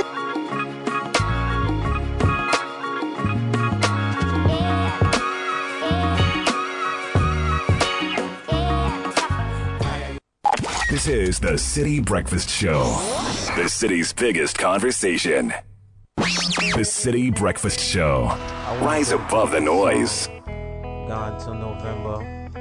To all you ladies out there crying all alone in your room, and all you fellas going down south, not making it back. Unleashing the power of Lord Rebel bless your soul. Radio.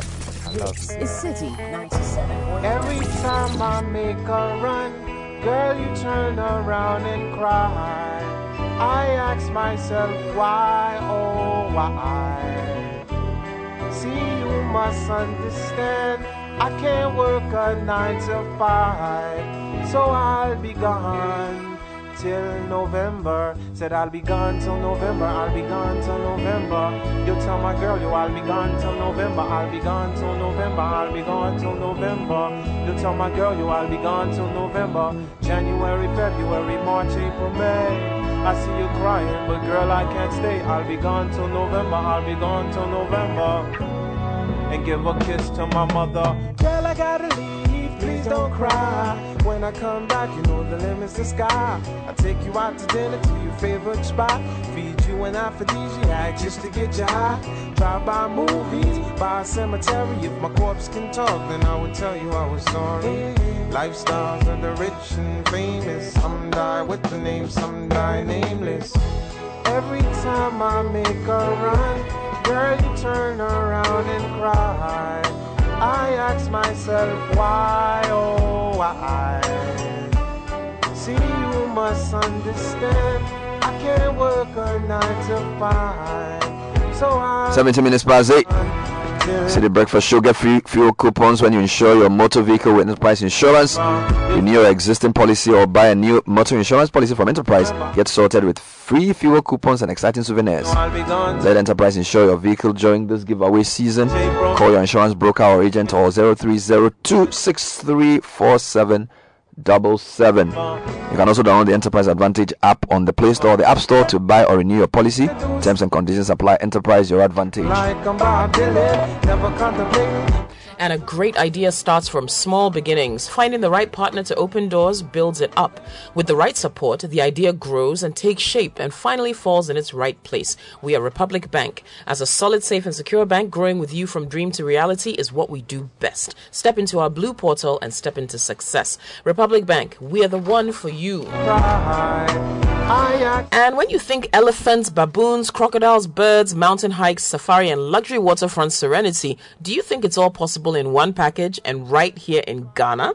The Royal Senchi and Zena Lodge joint package is all you need to wow your friends and family with an experience of a lifetime. You get 2 premium experiences in one all-inclusive package, from the riverfront of the Royal Senchi to mornings with elephants at Zena Lodge. Call 0501-257726 or email reservations at theroyalsenchi.com. The Royal Senchi Zena package, a travel through Ghana's finest flora and fauna. So I'll be gone. All right, we're talking food this morning. We're talking agriculture. We're really asking about the amount spent on planting food and jobs and what outcomes is produced. We're looking at the rising cost of food. Now, the reason I'm concerned about rising cost of food is that it's not just food that's going up. Other things are going up. In fact, this morning, we read a story from City Business News that the freight forwarders are asking that government should address exorbitant fees of shipping lines, because that's also going to affect the cost of many things we buy. Don't forget, we're an import-dependent country, right? Which is one of the reasons why the government decided to even back down on the intention to reverse the discount benchmark removal. So there's a lot of issues with our ports. There's a lot of concern that prices are going to go up. Now, look, universities have reopened, right? There are people looking for accommodation. If you look at what's happening in Tech and Legon, we have more students than hostel facilities available. Now, if students, I'll tell you this, most university towns, I'll give you an example. When you go to Ho, accommodation is very expensive because a lot of the people who are there, UHAS, Ho Poly, a lot of them get hostels. So a lot of the property owners increase their charges because the demand is higher. So if you're going to have people increase the cost of rent, right, in addition to the cost of food, transport fares, they're talking about transport fares going up. GPRTC is not going to increase transport fares, but the other groups say they're going to increase transport fares. What do you spend your money on? Food, rent, transportation. Those are the main things. Then possibly school fees, right? Now, of course, there's free SHS, so you say people don't pay fees. But even with that, parents have to buy a lot of things. So cost of living is going to go up, all right? Now, government announced initially a 4% salary increase. Now they said it's 7%. I don't even think it's enough. All right. If you look at the number of people who've come here to ask for money to pay university fees, a friend of mine put up a post that they had 10, how many spaces? Yeah. They had space for, is it 10 people? Like 600. Yes, they said they had space for 10 university students scholarship. They had 600 applications. And this is just one post on Facebook. People have been calling. I can't even answer my calls anymore. All right, because I don't know how. So what is going on?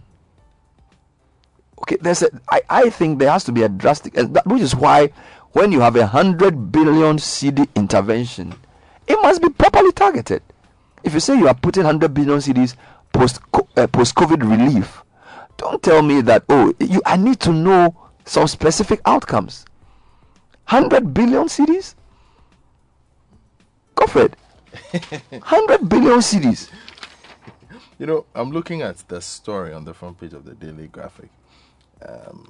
And basically, it's saying they're targeting players in vegetable, maize, poultry, livestock, yam, and cassava farming. Mm-hmm. The reason why, you know, in December, I had a go at the Agric Minister. I think this was just the week before we went. No, actually, that was the week we went on break. Yes. The Christmas period. I had a go at the Agric Minister, and why I felt the president should change the Agric Minister, because he was not doing a good job. He's been handed perhaps the single most important project the government has, because it covers so many things. But what has gone in is not what we're seeing. And the responses he gives to questions and the assumptions he makes based on what he thinks the project is, from his vetting. Everybody can go back and listen to his 3-hour vetting, where he fiddled with numbers. And I'm being generous when I say he fiddled with numbers. Some way, somehow, everybody understood that he had fiddled with the numbers, but said, okay, fine, let him go and do the job. Okay. But what has gone in is not what we are seeing. The policy paper on PFJ was very clear on what they wanted to do, which crops were supposed to grow, what percentage increases were being looked at in terms of employment, in terms of harvest. Everything was quite clear. And it was supposed to go hand in hand with other things. We've had rearing for food and jobs also come in. But other aspects of the economy were also supposed to be expanded to allow for that. Access to credit for farmers, seed tracking, land preparation, irrigation, which is why the one district, one village, one dam thing was so important. But some way, somehow, that has also been muddied up in the gutters of propaganda and misinformation. Okay. We need to take a second look, and by us, we can only talk and raise the questions on what we have seen to be problems.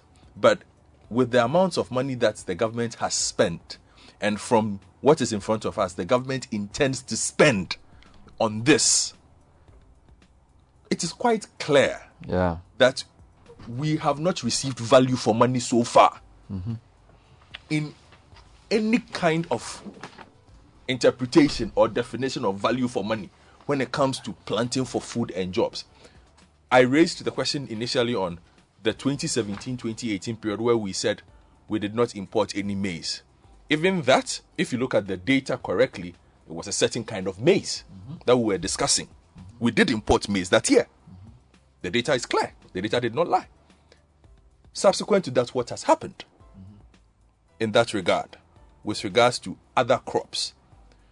We talk about employment, where the minister said we have employed 2 million people or so. Even if you go back and read the Caritas report, and Caritas did a very extensive study of the planting for food and jobs, looking at 2018-2019, Caritas said that the numbers that were being bandied around as employment figures were a bit hard to believe, because they were counting people who were already in employment and then making assumptions that once the persons had received certain agric inputs, they were going to employ A, B, C, and D. And so, based on that, this is the X number of people we have employed.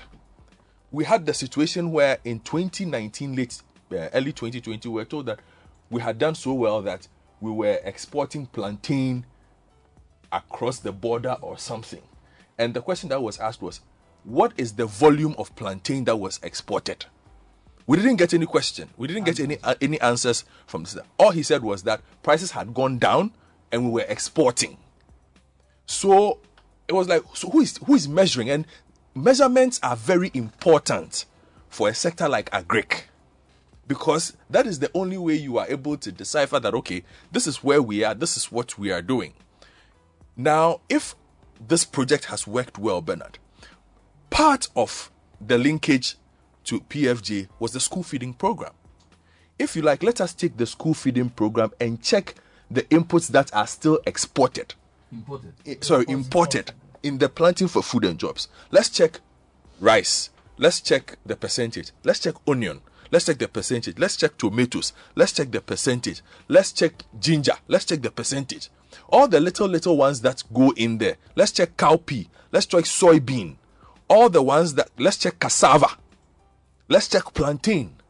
What is the percentage from the local market based on PFJ that goes into planting for that goes into the school feeding program alone? Because the school feeding program would have been the largest off-taker of the success of planting for food and jobs. You can even add the SHS. To be fair, I've asked questions of this, and I've been told that at least when it comes to rice, it's mostly local rice.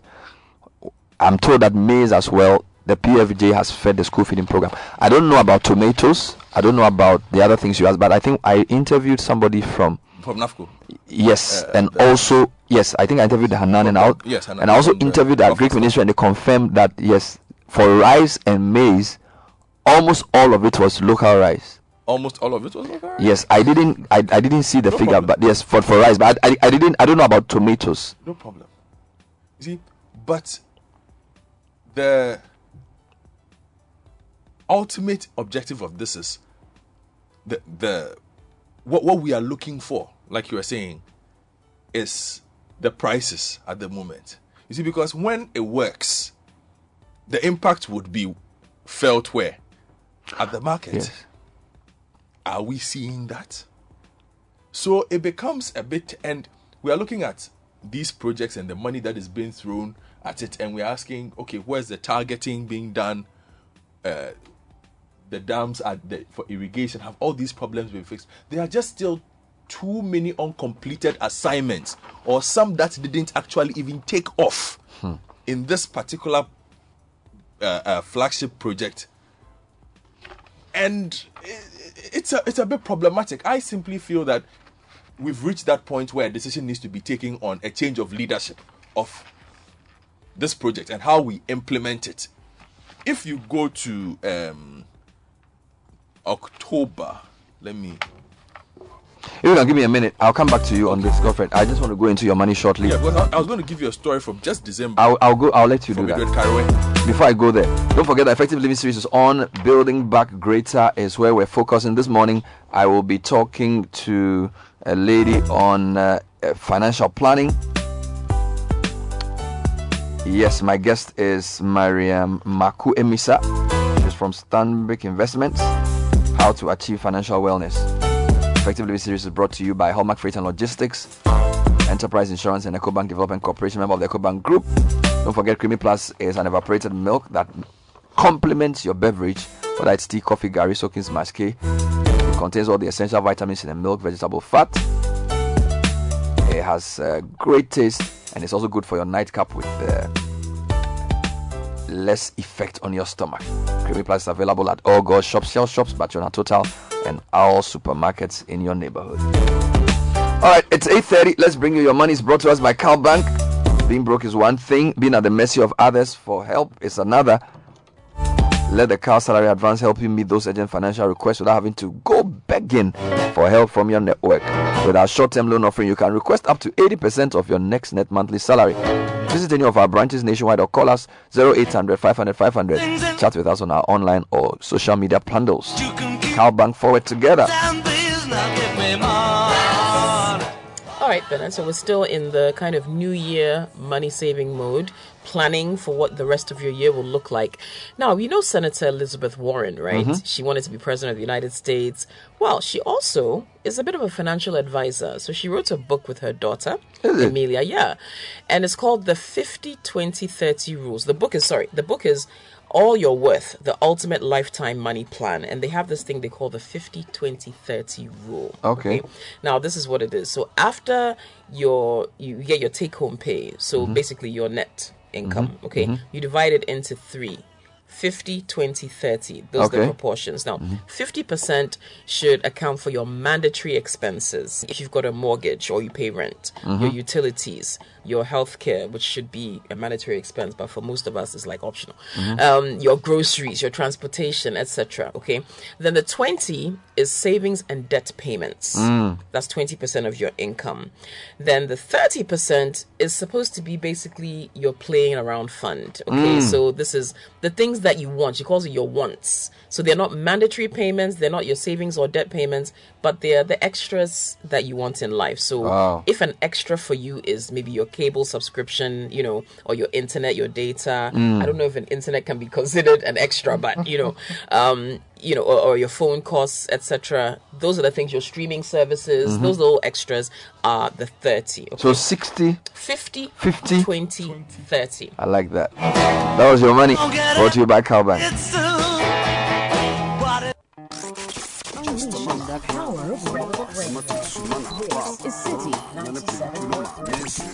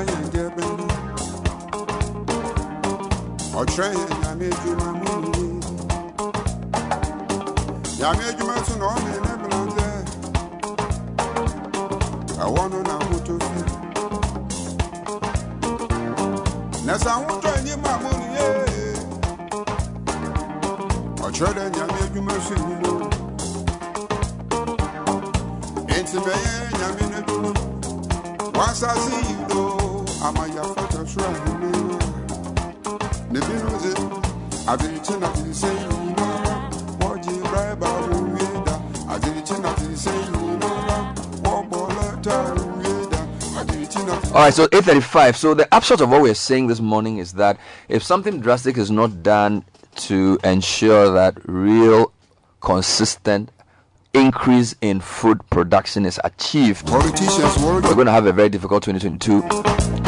If you look at the issues around the ports, the cost of freight going up, our import dependence, cost of living is going to increase because not just food prices going up because of the inflation figures we've shown you, transport fares, the threats of transport fares going up have been there with us, rent, housing fares. So all of this put it together with a very, very minimal salary increase for workers, it's going to be a difficult year if something drastic doesn't happen, which is why we expect the Ghana Cares of Batampa and other inputs to be better targeted and also to address the key issues. Alright, so here are some quick responses to the discussion on food before we come back to the story Governor wanted to raise. Okay.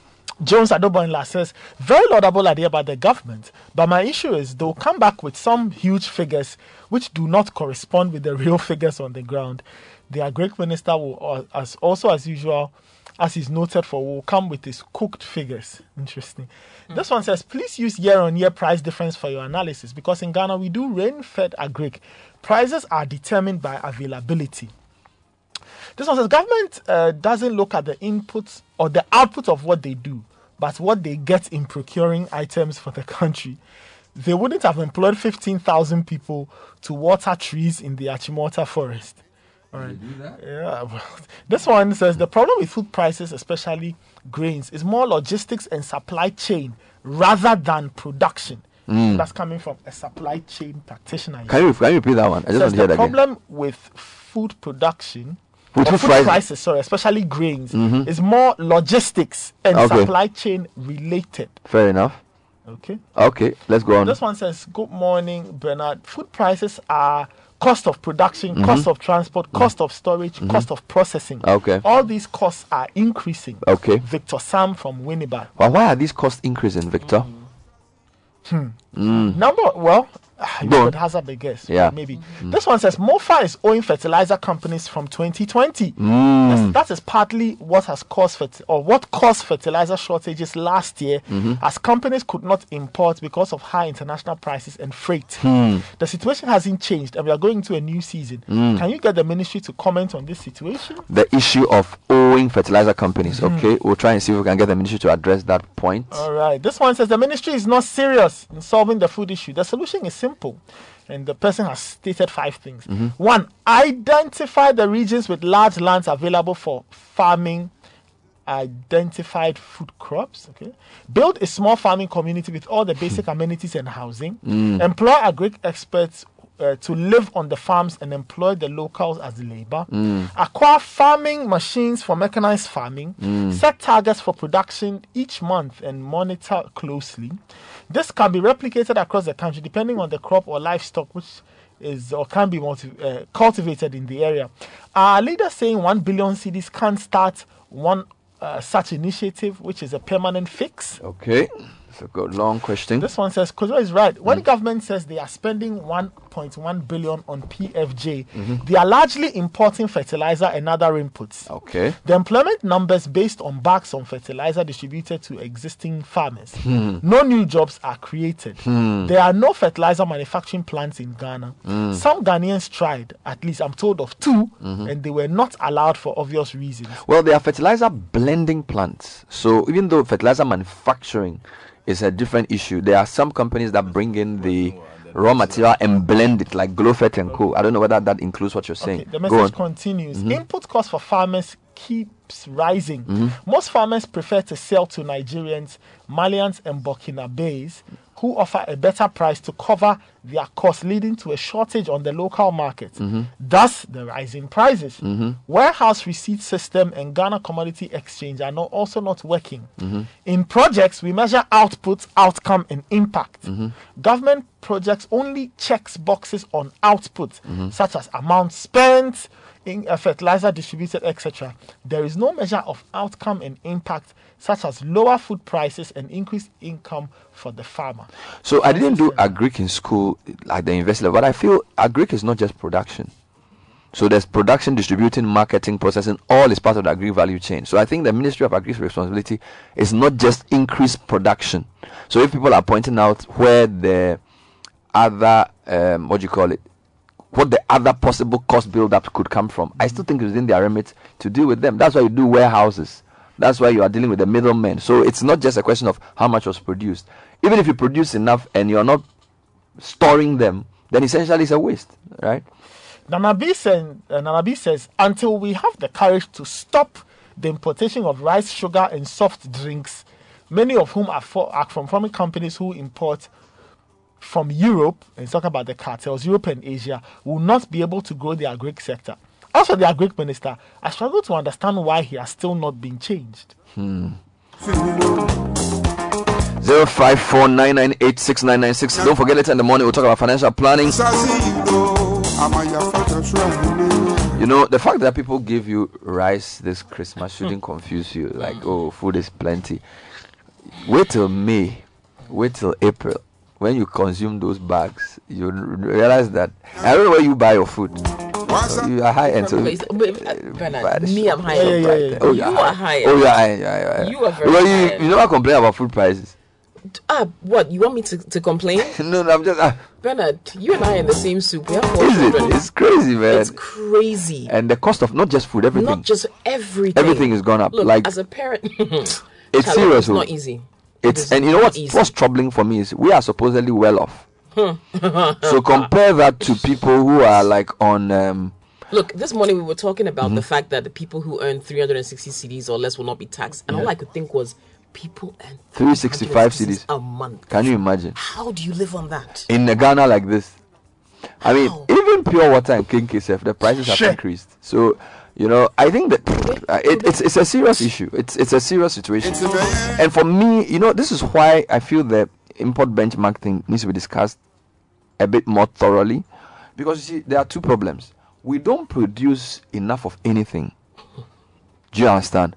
So if we don't strengthen AGI, in the long term we are screwed. Do you understand? But that's also hanging now. That issue is hanging. But because the Guta guys are a strong lobby. Not just that. In the short term, if you make it harder for them, we all suffer. Do you understand? Because they are the ones bringing in the goods, and most of the things we use are imported. So it's like you are between a rock and a hard place. In the long term, you need to improve your manufacturing, okay? But if in the short term you make it harder for your importers, your consumers are also going to suffer. How are you going to resolve this? I think it's not something to be toyed with. It's one of the major economic questions we face, and it requires a lot of tact. It may mean that you select certain products. You cannot go all hook and say, you can say, what? There are some products that we really don't want to import anymore. All right. And for those products, we are going to impose whatever level of tax or tariff on it just to make sure the local, but you can't do that in isolation. The local production must also improve. All right. And so it's complicated. I'm not surprised the government had to back down on this because the Guta was really, really upset. And the AGI, for some reason, they've not been a very strong lobby. This time they're staying consistent. No, but look, I'll tell you this. Guta are more aggressive than AGI. Oh, yes. Because they have numbers. They have numbers. They wield but some power. I think I don't know. I feel that sometimes the government needs to pick the winners, because if you are government and you've said like what I said about the car auto plants, you want to assemble cars in Ghana, it's a good idea, right? The people who assemble the cars say, look, if you keep importing cheap second-hand cars, people will not buy our cars. Now there's somebody who's bought one of the cars, the made in Ghana cars, and she's driving it nicely. It's good. Do you understand? If VW hadn't been here, you would have gone to buy a second-hand Sienna from some place, and this car is new. So you see, and I'm saying that, so government has to pick what it wants. The same way they were very clear about what they wanted to do with the cars, and were able to say to the car importers that, look, even though you are complaining about the luxury vehicle tax, I still think I want to support local car assembly. They're supposed to do that for other things. Do you understand? And you see, it's not just the tariff.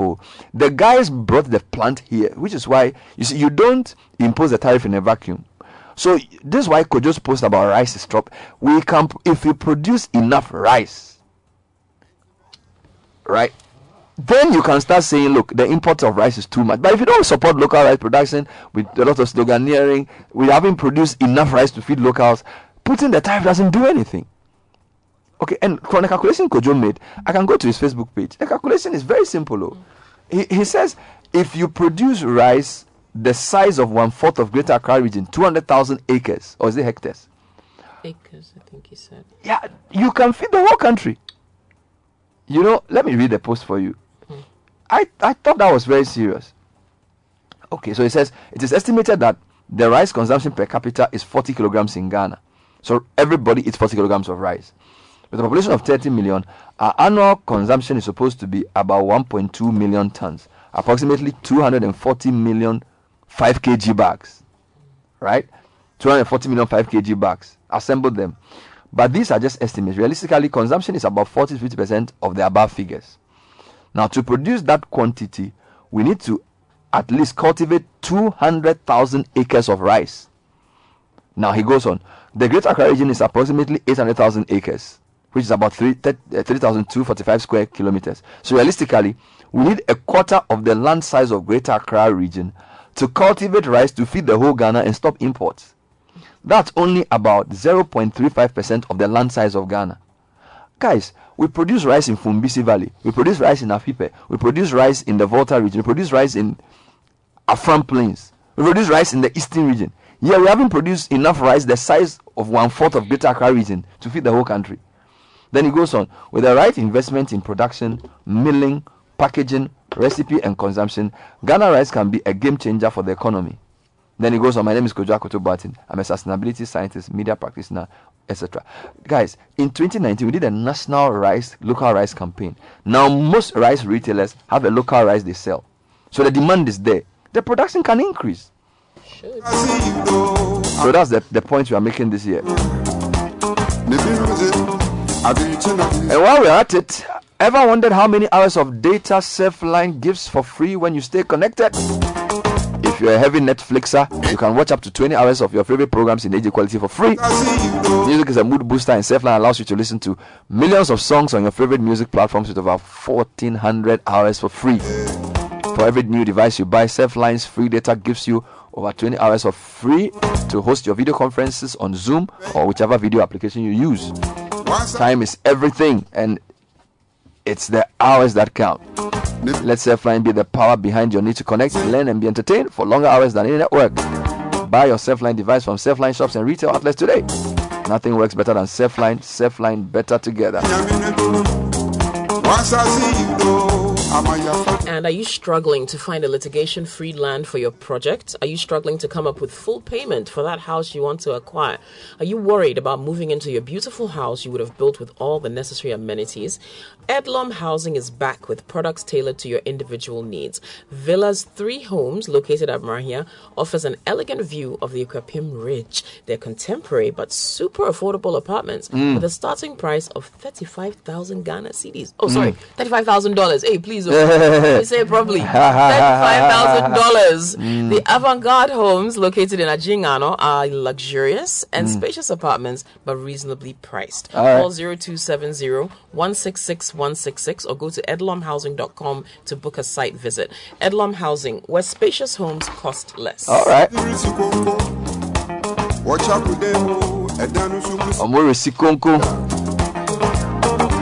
More comments. Nathan 05499869996. We're concerned about potential increases in cost of living, food prices going up, accommodation, university students can't get rooms. It will raise the prices of housing in and around university communities, and we have over 10 public universities. Transport fares threatening to go up. Freight forwarders are saying that freight has gone up. Prices of imported cars will go up. The duties and taxes on things we import are going to go up. It may be a difficult year if something drastic doesn't happen. We are calling for more targeted interventions, and we don't want numbers to be thrown about in terms of just money. Don't throw money at problems. Go to the root of the matter. That's the position this morning. Okay, more messages. Nanama North Legon says Abedro that used to cost 1 CD is now 2 CDs. Bernard, Abedro, I was shocked. I was just in the market screaming, hey. It's a real problem the way things are going. Bernard, if you are going to speak to anyone. What is Abedro? Abedro turkey berries. The green one? The green, small, tiny green berries. Oh, we call it jackete. You can grow it in your house. But that's really nice. It goes well with Kobe and when you do like apim. It's good for iron. I have some people who blend it and drink it. Yeah. Charlie, before I drink it, oh Lord. Yeah. Charlie, later, about what they drink this. And you know the thing, these days when you see people, they say, they said this, they shouldn't eat this. They say you should drink that. Ghanaians. So Abedro has gone up. Okay. 100% increase. This one says, if you are going to interview anybody or speak to anybody from their Greek ministry and it's the PRO, please don't do the interview. Oh. Don't ever interview him again. Oh. If the minister or the deputy are not available. Oh, why? Kojo has said it all. I work closely with farmers and I can testify to all that he has said. This year, even maize was imported by the government to supplement the shortage expected due to the management or mismanagement, of the PFG. Says their Greek minister must go. Meanwhile, if we are really serious as a country to develop the agri sector, we should be promoting all-year cultivation of essential commodities along the Volta. I traveled from Japan through Adidome and Sogakope to Adan, and I was, as usual, surprised why we are doing serious cultivation down the Volta Lake in the Accra Plains. Why are we not building dams using the water entering the sea and encourage all-year farming? Nana B sent that. Okay. More comments. All right, this one says, David from Afanko says, this is the only government in the Fourth Republic that had a particular minister staying in the ministry for 5 years and counting without a reshuffle.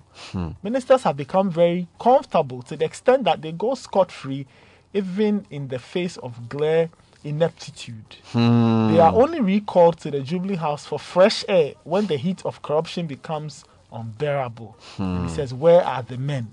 All right, this one says, we are talking about the cost of importing sugar while the Comenda Sugar Factory rots. Can you please find out from the government why in God's name they still allow the factory built with our scarce resources to rot? Just doesn't make any sense to raise import tax on sugar when we deliberately decide to produce any. Maybe from North Kaysen.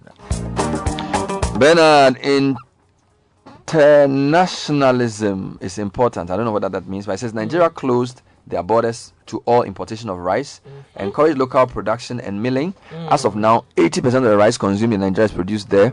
You have Indians and South Africans running large rice farms across different states in Nigeria. I've visited some and I've seen this for myself. You wanted to make a comment about Edward Carey. What did he say? No, when we spoke to him, he spoke. He is the man on the ground. Yes. You understand? So when Mr. Carey, and basically what he said was the PFJ is failing. He did not mince words when you spoke to him in December. I think this was around the 15th or the 16th of December. And if you take, he says, look, the state of the sector 2 weeks to Christmas is to be expected. We have had cause to raise concerns about the way we are running the planting for food and jobs. And if we continue in this trajectory, the result will not be favorable. Even in the period of harvesting, we still have no food. This is against the promise and defense of the Minister of Agri that this year we are going to have a bumper harvest. There is no food.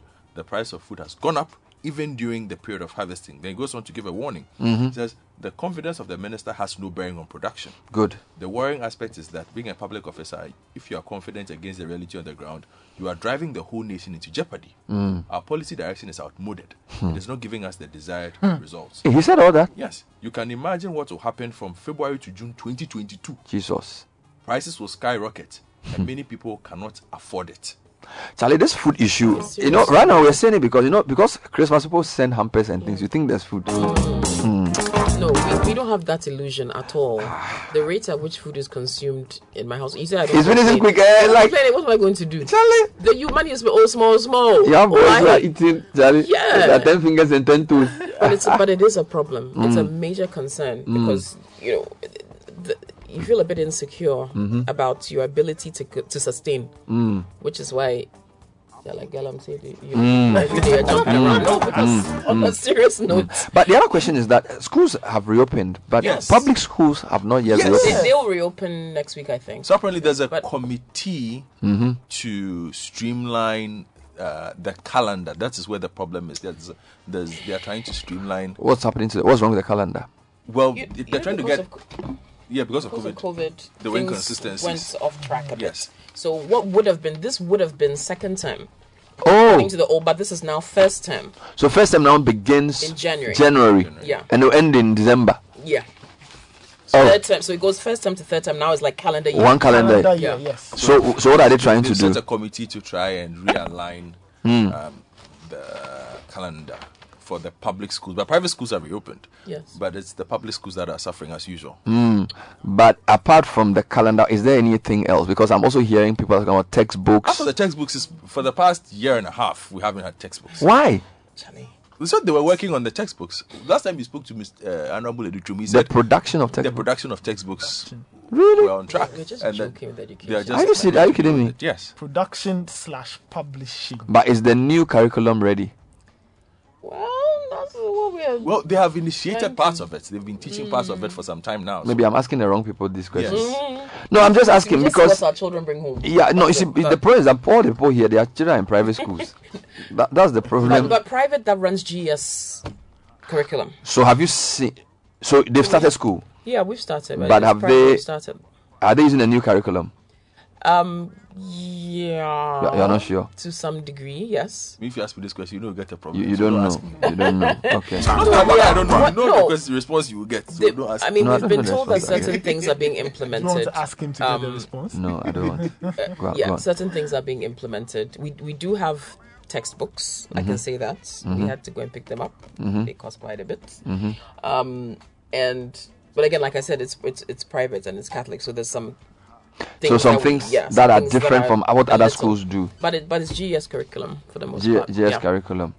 So the public schools have not reopened yet. Page 28 of the Daily Graphic has the education minister assuring that the calendar or the academic calendar for this year will be released soon. Okay. How soon is soon? So if I read the story for me. Now the sector minister who gave the hint explained that he had put together a committee made up of teachers and headmasters selected from across the country to come up with a calendar for academic years. All right. Now, quotes, they have submitted a proposed calendar for the next 3 years.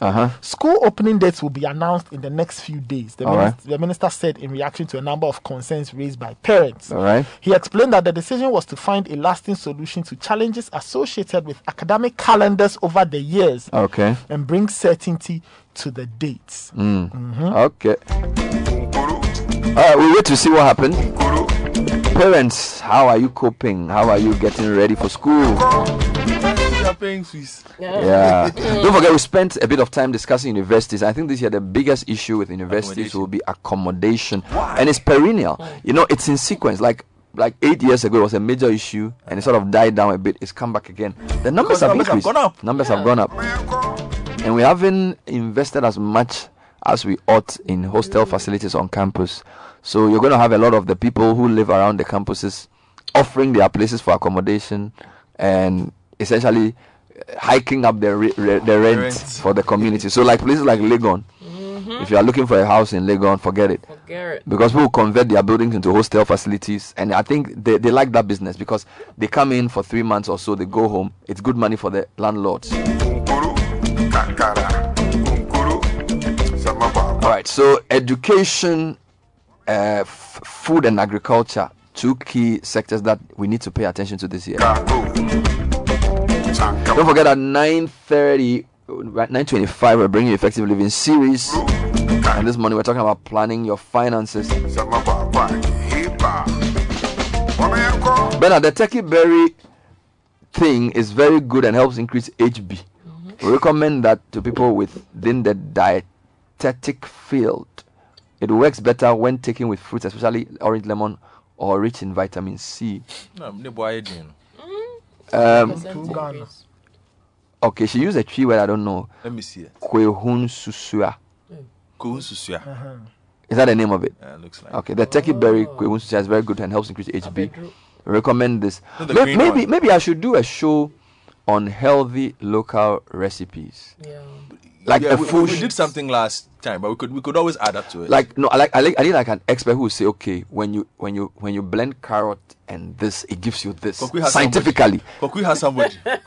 Yeah, because yesterday he said, oh, it's cucumber and something star fruit today, but I want like a full presentation where you say, you know what? Let's assume you have low blood count, low whatever. This is what you need. Yes. Let's assume you have need of vitamin this. Hey, I need it scientifically, not like Kokui has somebody like. No, go for it. There's a lot of anecdotal things. Someone will say, "Oh, I did this and I drank it and it worked for me, so you need to do it." No, not this one. I want a scientific, local foods presentation. There are licensed dietitians who specialize in this as well. So, is there like one or two that you know are definitely scientific and proven? Give me like one which is proven. Like if I drink this, it will definitely give me this. Abedro is definitely one. It was recommended to me. Like I should chew raw. You can have it raw, or you can steam it a bit if you want to soften it because it's very fibrous. Like there's a lot of roughage. And then so I do what you can, and then you blend it and you drink it. Do I add anything to it? You can mix it, as they were saying. You can mix it with some fruit because it's very, for lack of a better word, it tastes very green. And what will it do for me? It helps to improve your hemoglobin.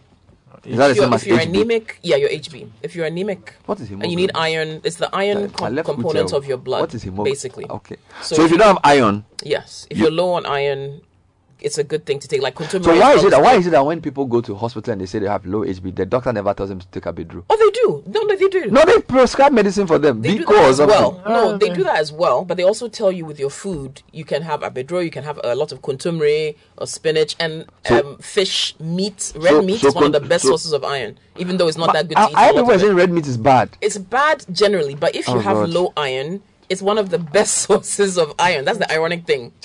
So if you're anemic, Yeah. Meat is probably one of the best things you should eat, but it's also bad in large quantities. You're very numb. But You're fish, very numb. fish No, is I'm getting educated. The animal So protein. I'm getting you. So you're Yeah. saying contumely, Yeah. spinach, Abedro abedro, is also good. all good for HB. All good for iron. Yes. Yes. Iron. And protein, animal protein, fish, meat, eggs. Animal Chicken. protein. Yes, those So are what good. about plant protein?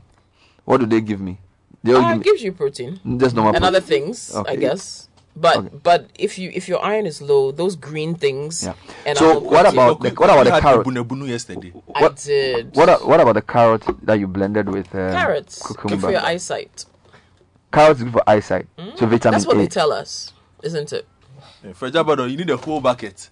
Charlie, we need a proper. You know what? You know what I want you to do for me?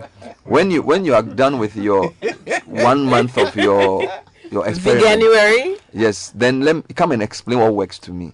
I will. So that Let's talk about document experience. so It all works. document Yeah. document your what you find. Yes, I'm And doing because it. I hear a lot of things on social media, and sometimes I'm like, Charlie, you know what? People are just trying to market their products. So everybody's saying something. People are coming up with things. Yeah, all so kinds of things, but this Yeah. is all based on the proper. because you know why footage I'm and all concerned. You see, one of the things that I've heard is usually when people get to a certain age, their liver and kidney begins to fail because either they take too many that. medicines, Many concoctions. which puts pressure on those things, or they also take. You know, the other thing is that when you take these herbal medicines, which haven't been properly broken down, they can also affect some of these organs, like your kidney and your liver.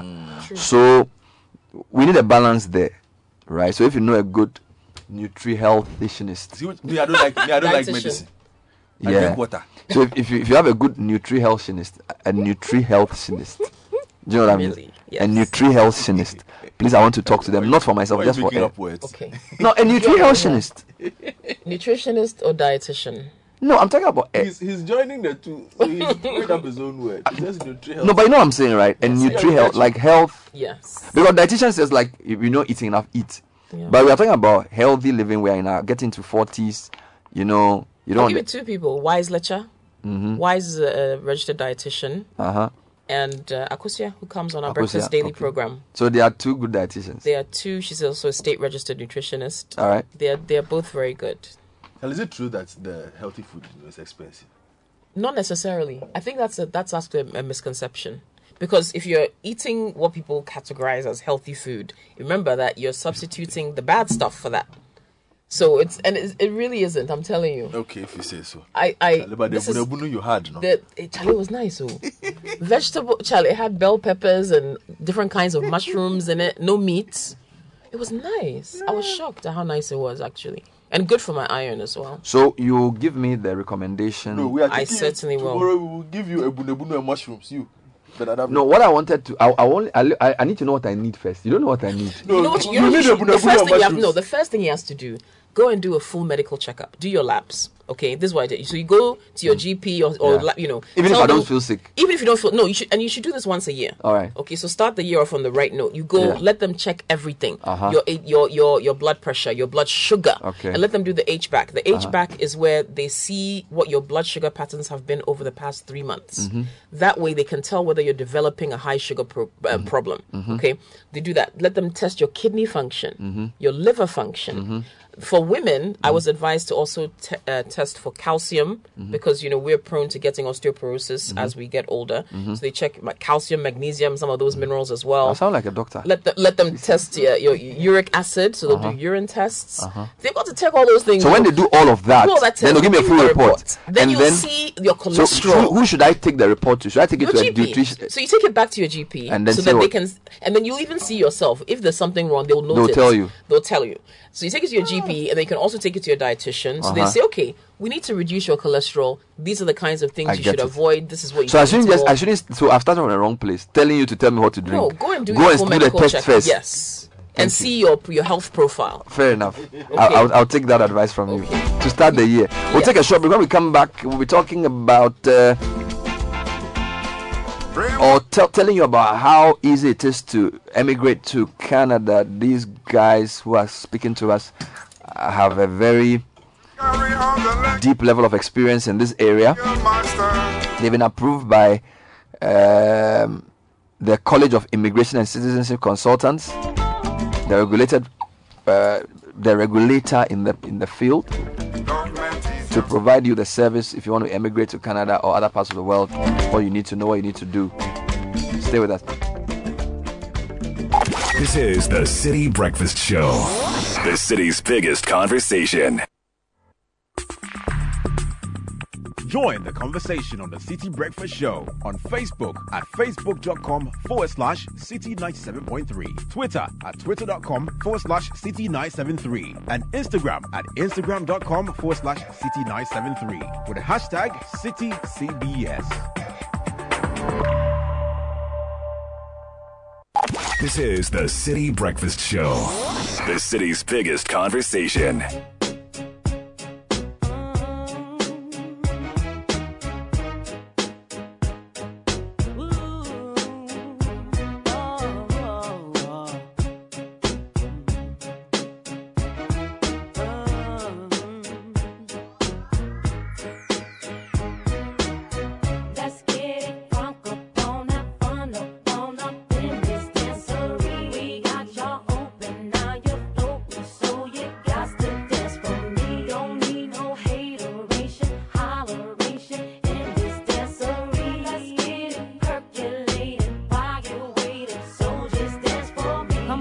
Everybody get on now, cause you know we got to get it wrong.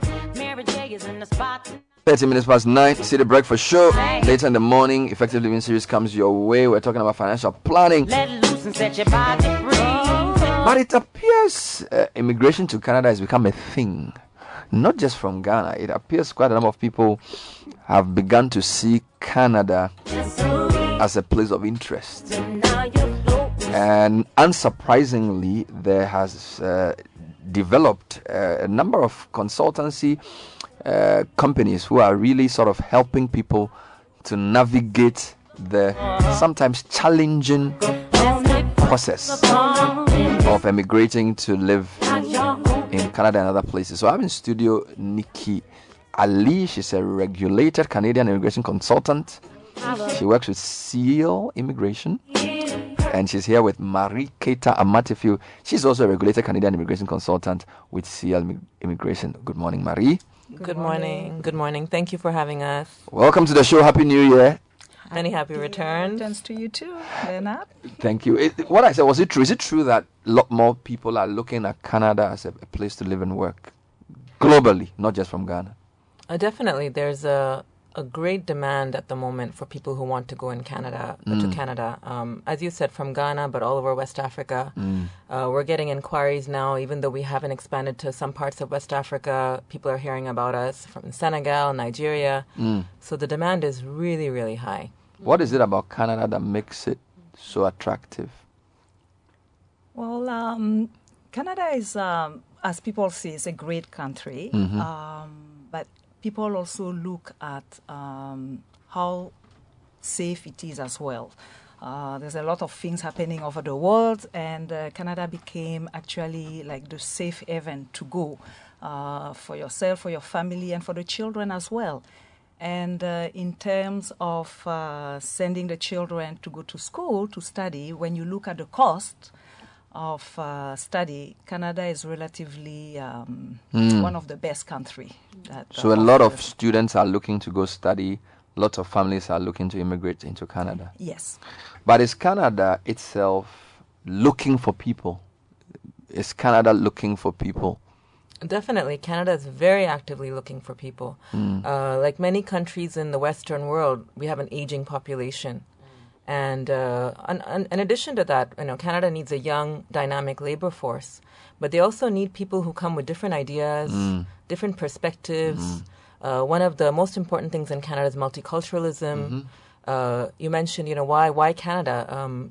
I find in terms of racism, for example, it's a very multicultural society, a very welcoming society, and they want people, they want different kind of global talent to come. So it's very important. And at the moment, the immigration targets are the highest they've ever been. This year, Canada wants 411,000 newcomers. They want to settle 411,000 people. And that is just immigrants. Permanently. That is not temporary. That's not students. Not student, not go and come. Exactly. That's not visitors. You're kidding me. 411,000 is a target for this year. That's the highest it's ever been. And are there specific areas you're looking for those people in? All over Canada. You mean in terms of the location or? Both location and also the area of skill, profession. Definitely. Location all over, because the country, different parts of the country, they have different labor market needs. So location, every part of the country needs people. In terms of skills, yes, they want highly skilled people. But when I say highly skilled, I mean all kinds of people. There are 8,000 occupations at the moment that are on the designated list of people that they want. 8,000? 8,000 occupations. Would that include radio show hosts? I'm sure it does. Advertising. Exactly. 8,000 Kokri? Charlie, Bernard. 400,000 This people. is serious. That's almost 500,000 people. Just like come and populate our country. Really? We want you to come. Yes. But that then means that the process has to be properly approached. Definitely. All right. So how complicated is it, or how simple is it to apply? So let's assume you have a family of 4, man, partner with 2 kids, and they want to emigrate to Canada. Is it just write an application that, dear Mr. Trudeau, I want to come to Canada, please accept me? Or is it a bit more complicated than that? It could be, looks like that is complicated, but I think there's a process to go with it. So you look at when Nikki's mentioned that about the skilled workers. So you will look at the profile of the person, the main applicant. So usually we will do an assessment. You look at both of you. So who's going to have more chances to be the main applicant? And then you start the process. So at each steps, you have things to do, and we help you through. So it could be probably challenging at the beginning when you look at the requirements, when you look at what you need to do. But at the end of the day, it's like a choice that you make, and also what Canada is looking for and what you can also brings. Right. Okay. So you go through the process, you're accepted, you get to Canada, welcome, all right? Now, do you become a permanent resident? How long before you become a citizen, and what benefits are you entitled to as a newly settled resident of Canada? So when you get to Canada, that's right, you are a permanent resident of Canada. Okay. So you're not a citizen, you're a permanent resident, as you rightly said. And Canada is one of the countries that makes it fairly easy for you to become a citizen compared to a lot of other countries. Okay. So as long as you meet certain requirements, and one of them is a residency requirement, that you live there for a certain number of time. So that's 2 out of 5 years. Okay. That's it. Seriously? Yes. And as long as you meet other obligations where, Continuous, okay. Exactly, continuous. As long as you meet other obligations, you don't commit any crimes, you don't, you do everything obey properly, the laws. obey the laws, things Pay like your that. taxes. Yeah. Okay, exactly. You can apply for citizenship and be a full citizen of Canada. Wow. As if you were born there. As if you were born there. And if you have children there, let's say you emigrate, yes, and then you have a child or 2 there, do they automatically become citizens, or yes, they have to automatically? Yeah. Wow. So when you immigrate with your entire family, everybody, regardless of who is the principal applicant, who is the spouse, the children, everybody gets the same status as a permanent resident, and everybody becomes a citizen. And just to add, you are a permanent resident, so you arrived in Canada, so you can work, anywhere you want. You can also study. The only thing that you cannot have is that obviously the Canadian passport, because you are not a Canadian citizen yet, but you have actually the same rights as a Canadian citizen. So let's talk about CL immigration. What is CL? What does it even mean? Is that even how it's pronounced? Yes. CL immigration. That's right. What does it mean? So CL is a word in French for sky. Oh. Okay. And so because we are a bilingual company, we thought it would be, and we're in West Africa, and we respect that we're in a bilingual part of the world. Canada is bilingual as well. Exactly. And it fits in with Canada, that Canada is a bilingual as well, in the same languages, English and French. So that's why we chose the word CL. CL. I see. So what does CL do? What can CL do for me? Assuming I'm interested. So CL can make your life much easier. Tell me about it. Okay, so I mean, you mentioned how complicated is the process. Look, there are people who can go online and figure out the process and apply themselves. Yes. So we're not saying that you must absolutely hire somebody, okay? At the same time, when you have things that you want to do in life that are complicated, there's laws involved, rules involved. When you seek out the help of a professional, it can make things a lot easier. And a professional has the sort of knowledge and can kind of see the whole situation from the top, figure out what works, what are sort of potential pitfalls, what are your benefits, where you can fit in. There's lots of things that we kind of have perspective over because this is what we do all day, every day. Okay. So what we can do is we can do the full start to finish process for you.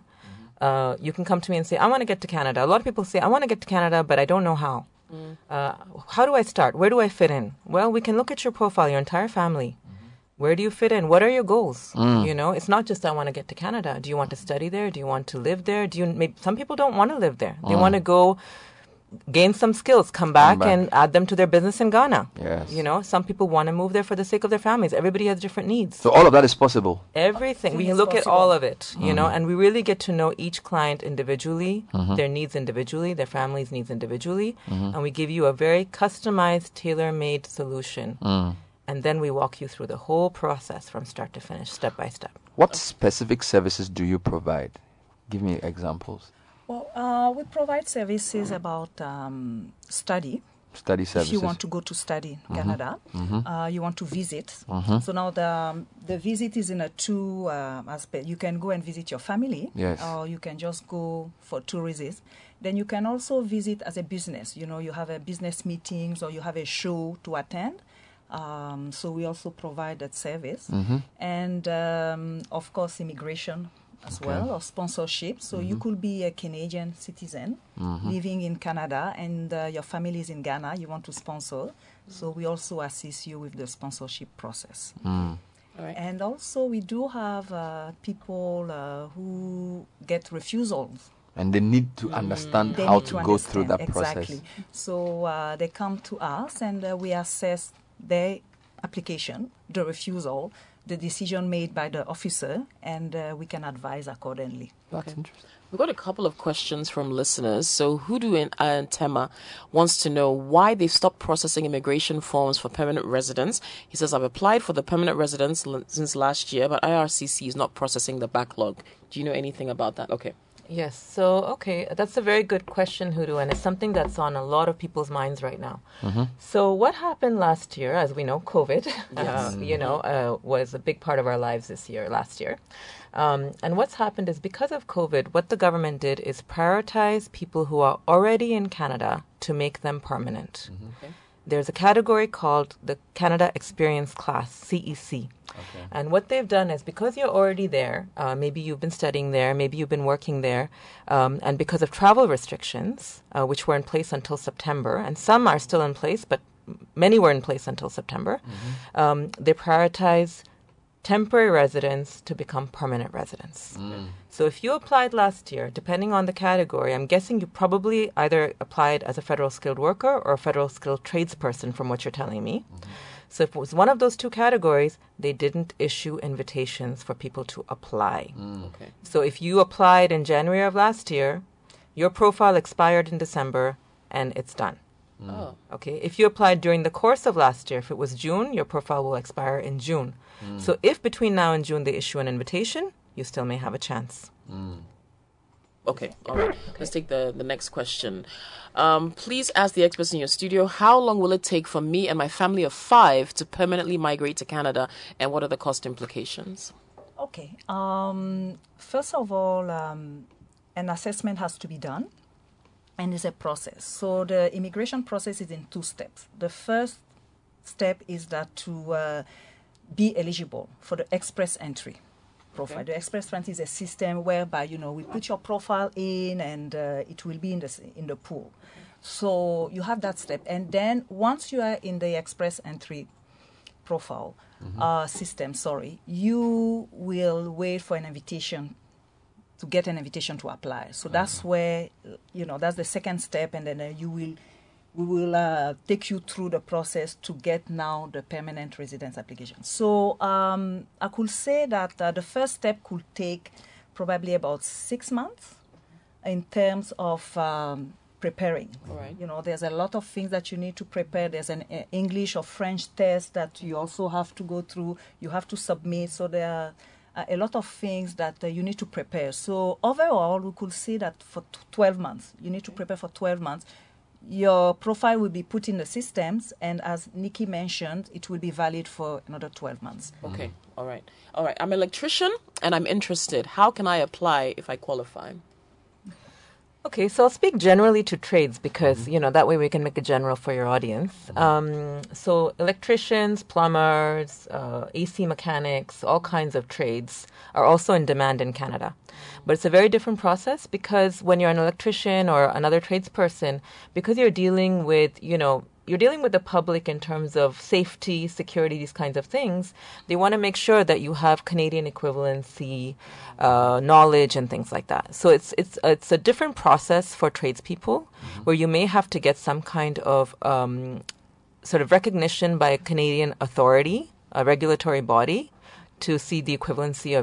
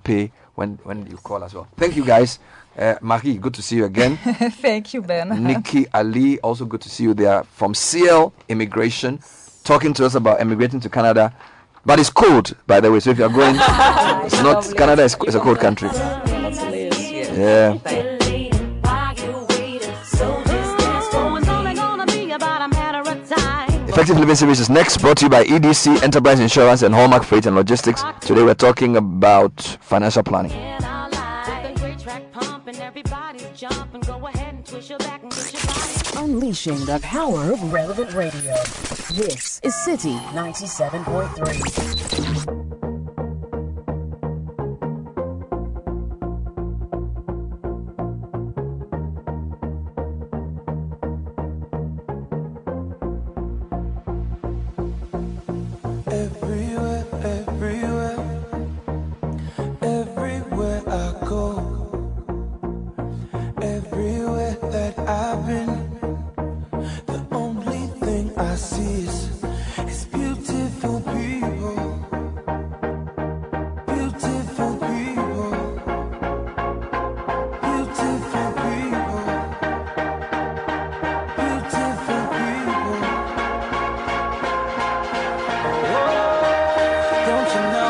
don't you know? Oh, you're beautiful, don't you know? Oh, don't you know? Don't you know? Oh, beautiful, don't you know? No, live your life. Welcome to another edition of the Effective Living Series. This program is part of our Springboard for 2022. This is our second week. We're focusing on families, and we have three main dimensions. We are talking about finance, we are talking fertility, and we're talking about food. And my guest this morning is going to help us to appreciate how to plan our finances or how to achieve financial wellness. You can be healthy physically, but you can be sick financially. And sometimes financial sickness can even affect your health. My guest is the head of sales at Stanbic Investment Management Services, which is, I'm sure, part of the Stanbic Group. She's in the person of Maku Emisa. Maku, thank you for joining us. Well, how are you doing? I am doing great. Maku is also a leadership and financial coach. So, football teams, individuals who want to do well in 2022, if you want to win AFCON and you are not seeing top, Maku can help you. So, when they say you're a coach, what does it mean? What do coach, financial and leadership coaches do? So, coaches generally help you or hold your hand and get you to where you want to be. Okay. We are more like your cheerleaders. All right. So wherever you want to get to, you actually need a coach. And a coach needs a coach. So I have a coach myself. I see. I thought only athletes needed coaches. No, Amazing. Everyone. And a good place to start is the Association of Coaching Practitioners. Oh, okay. When you check their website, you find for every area that you need wellness in terms of the finances, well-being, health, all of that. So yes, I help people get to their objectives. So you can put me on a program if I want to improve my leadership or my finances. You can put me on a program. So it's not really a program. We work with you with your timing. Okay. And we help you to fine-tune your objectives. So that's what coaching did for me. I remember I worked with one of my coaches and she asked me where I want to get to. She helped me to fine-tune my objectives and then walked me through. So help you to make smart goals in terms of having timelines and running towards them. Interestingly, at the end of the year, I ticked all my boxes, including getting pregnant that year. You even planned that? I even planned that. Amazing. There's nothing that you have to take out of it. It's incredible. So today we're talking about achieving financial wellness. What do we mean by that, or what do you hope to speak about? Financial wellness. So I was thinking about it, and I sent a proposal to one of my clients to speak to their institution on financial wellness, and it was an email I sent. So when he called me, he said, "You said my people are sick financially, so come and talk to us." And I laughed.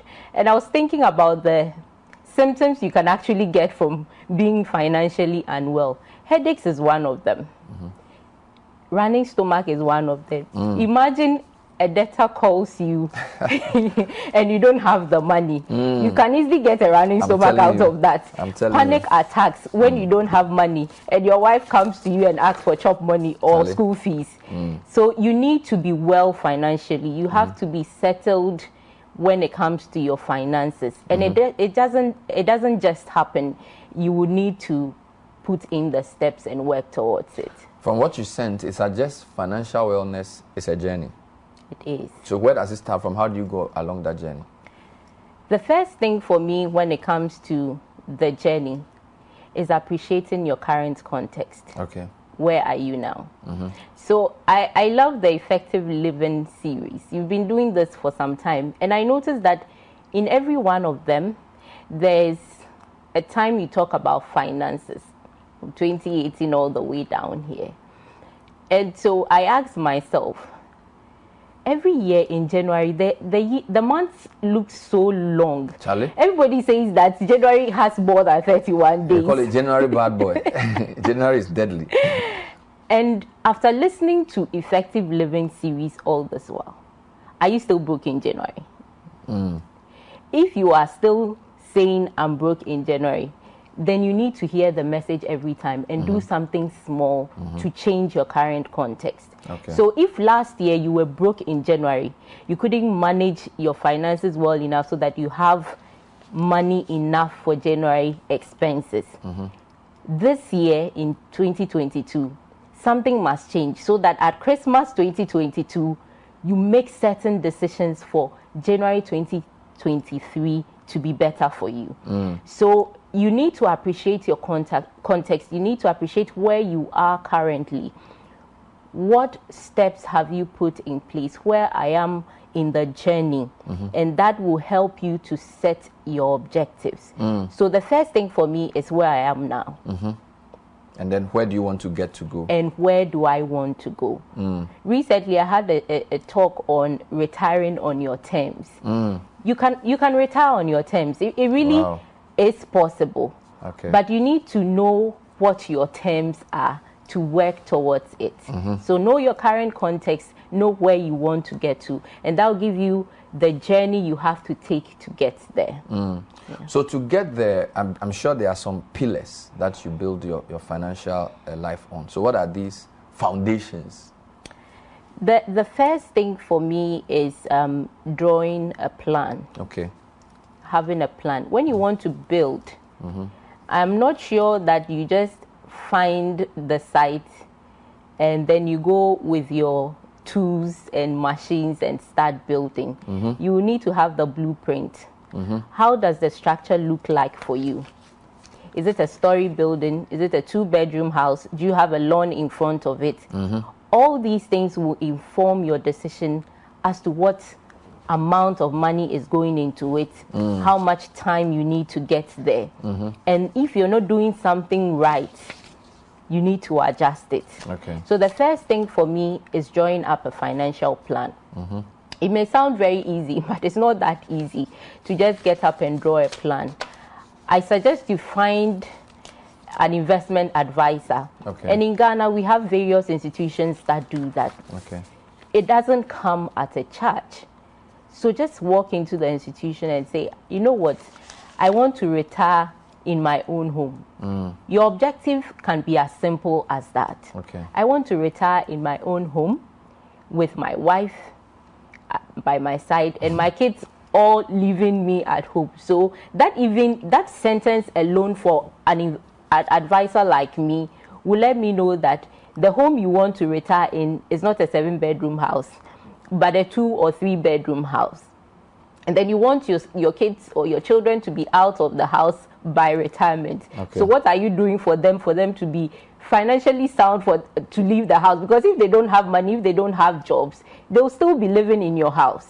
So that simple line for me, it's the objective. And then we sit down and assess your current situation and walk you through it. The second thing I want to look at once you come in and you mention that line to me is your budget. Okay. What are you doing now in terms of a budget? And a budget tells you where your money goes to instead of wondering where it went. That quote just does it for me, because there are a lot of times people will say, where is my money? I thought I had money in my pocket. The money has developed wings. But if you put a line to it that this is supposed to do that, then it would work for you. Okay. And there's another quote that I love when it says that we spend money we don't have on things we don't need to impress people we don't like. I like that. So you decide to buy a car, and you buy one that is fully loaded. I hear there's something like that, has reverse camera, has the touch button. But the people that matter to you, like your 3-year-old or your 4-year-old, just needs a car to take him and bring him back. But that colleague that will say, wow, this is fully loaded, you really don't even like him. But you went to borrow money from the bank to buy a fully loaded car. Do you need it? For the people who you don't even care about. But when you understand what your budget is, when you understand what your fixed costs are, and then you have made provision for savings, you know that some things you don't just have to spend on. So make room for savings on your budget. Pay yourself. It's said every time. When you receive your salary, that is not your money. You actually pay yourself when you save. So you pay everybody else aside yourself if you are not saving on a monthly basis. Your salary is not yours. So the budget is like the principle behind how you spend your money. Yes. It guides how you, so that you don't get up wondering what happened to my money. Exactly. And for families, since we are talking about rebuilding families, one thing COVID has taught us is that anything can happen. Yep. We woke up one day and we had to go on lockdown. And if you were the breadwinner of the family and you were told to stay home because really the business is not doing that well, because you thrived on organizing events like City. Is it Mogo or Mogo, December to remember. All these events, all of a sudden they are not there anymore, and you're not receiving what you had to receive. What is your backup? So in terms of rebuilding the families have to sit down and draw up a budget where the money should go to. And it's good that you put your monies together. I know people are against joint accounts and all of those things. My understanding of putting your money together is knowing where the monies are going to. It doesn't mean that put all your money in a joint account and be taken out, but know where the monies are going to, allocate them, make room for miscellaneous as well, make room for family vacations. So make it a bit flexible. Yes. Don't be too rigid. No, don't be too rigid. I see. So in the financial pillars, you have the financial plan as the top, then you have the budget as the second one.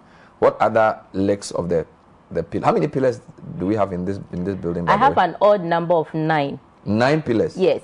I see. So your financial plan is one. Your budget is another one. The budget is another one. Which other one do you have? But I would put a retirement plan in the financial plan. A retirement plan within the financial plan? Yes, because that's another pillar that I have. Okay. Everyone will retire at a point in time. So you need to work around it.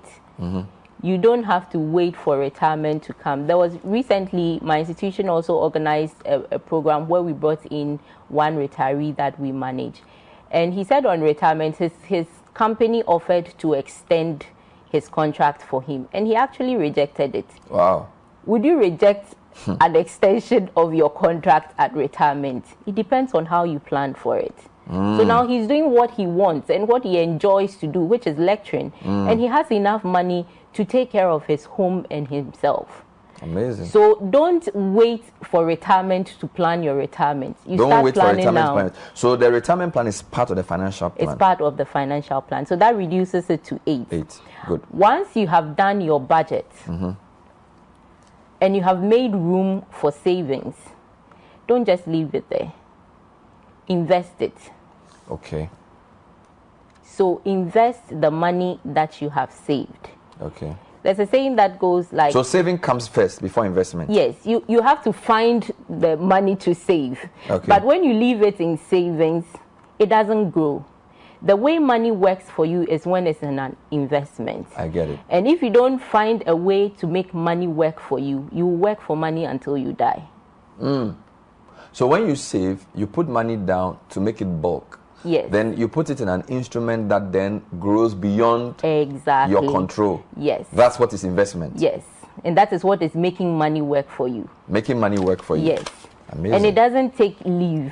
Sick leave, no. Doesn't go on holidays. It's working around the clock 24 hours for you. So make sure that the savings you have is not just lying in some savings accounts that is not returning that much. But it's also put in an instrument, just like you said, Bernard, and it's returning some good money for you. There are people that on retirement, the returns on their funds is what they live on, in addition to what SSNIT is giving them. Wow.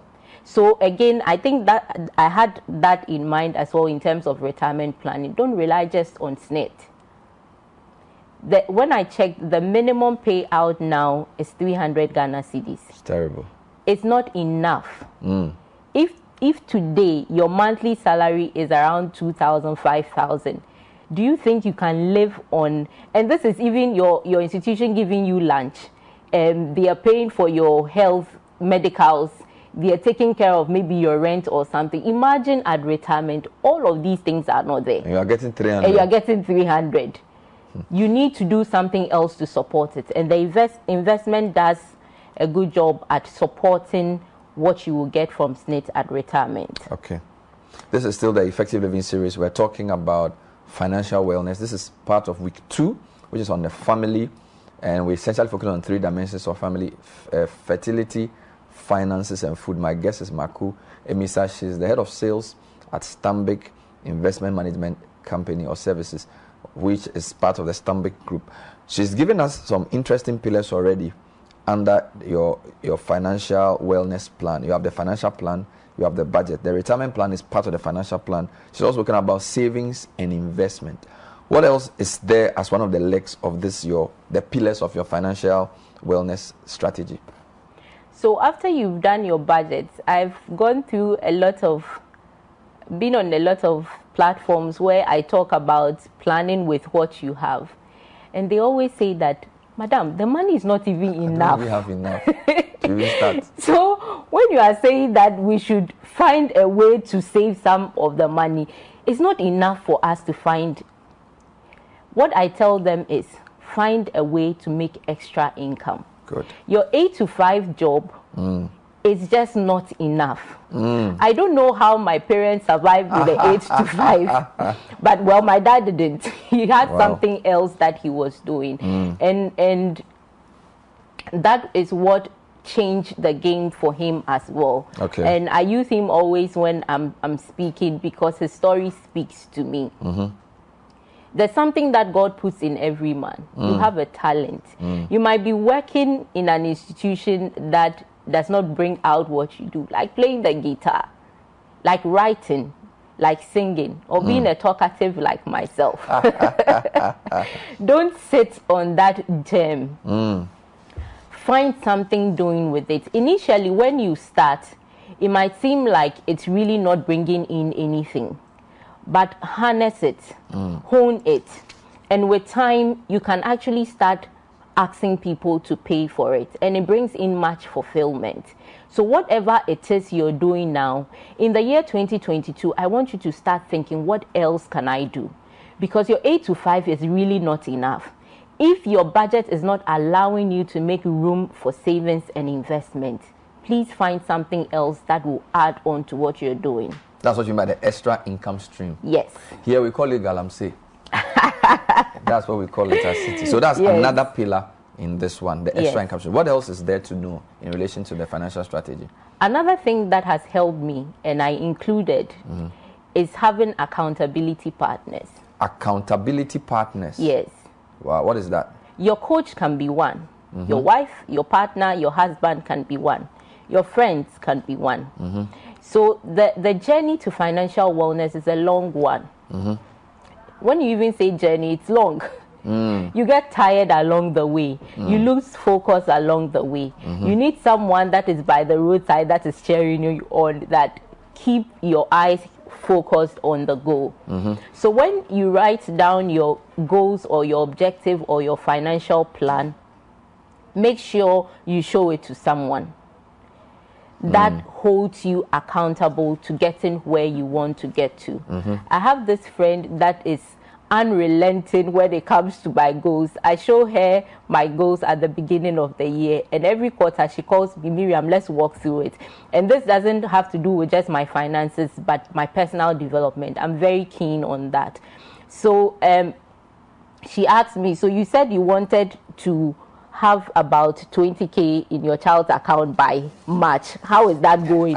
So if I haven't done anything, I immediately start thinking, okay, let me adjust something and put some money somewhere. The journey is long. You can't run it by yourself. You will get tired. You need cheerleaders. So find accountability partners. That is also very one of the key for me. important pillars. Yes. Amazing stuff. What other pillar do you have? So you mentioned about 5.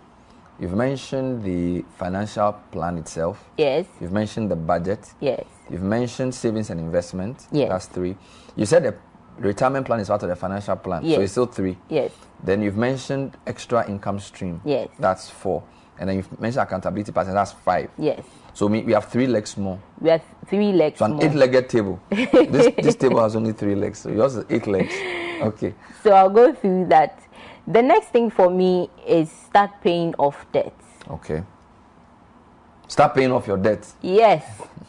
That is one of the things that makes you have the running stomach and the headaches. So there are 2 ways that you can do that, that I have learned. It's the debt avalanche or the snowball. The debt avalanche or the snowball. Can you elaborate?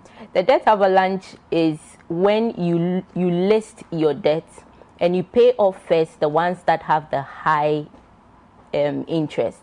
Okay. So you have a loan from a savings loan, for instance. Those are higher in terms of interest. And then you have one from the traditional banks. And then you have one from family members, for instance. You start focusing on the one that is with the savings and investment. Savings and loans, sorry. So start with the higher interest ones. Those ones sometimes are difficult because you are paying it and you don't see much difference in terms of how your debt is reducing. But it's cheaper because the higher the interest, the more it squeezes you month on month. So list them up and have your eye on the one with the higher interest. The second one, which is the snowball, is when you list them, pay off the smaller ones first. That also is a bit easier because it gives you a sense of, okay, I had 5, first one gone, second one. So that gives you the push and the motivation to clear them. But it's one key principle that you need to implement when you want to be well financially. Look at your loans and try and settle them. I was talking to a friend who called me. He said, I'm very keen on helping my family. I really need to help them. I have to pay for my child's school fees. My brother is also in school. I have to pay for his fees. I just got a new job that I'm getting 8,000. And when I was done with that, I have 150 Ghana cedis left. Oh. And this has no savings at all in it. Wow. So when I went through, I said, okay, take your time. Let's list them. Let's list the things you have to do. And in the debt, I asked her, some of them I asked her, this person, okay, it's a friend. He doesn't really mind if I pay it now or later. Take your time. Reduce, give him something small. Or if he's okay, you don't hold it off and put that one in savings for yourself. When he comes, you have some money there for you. So look at your debt. And when I was done with her, she actually had 1,500 left. Wow. Tenfold increase. Yes. That she could save part of it. So sometimes they say cash is king. You need to pay off your debts, but don't be in a hurry to pay all of them and be left broke.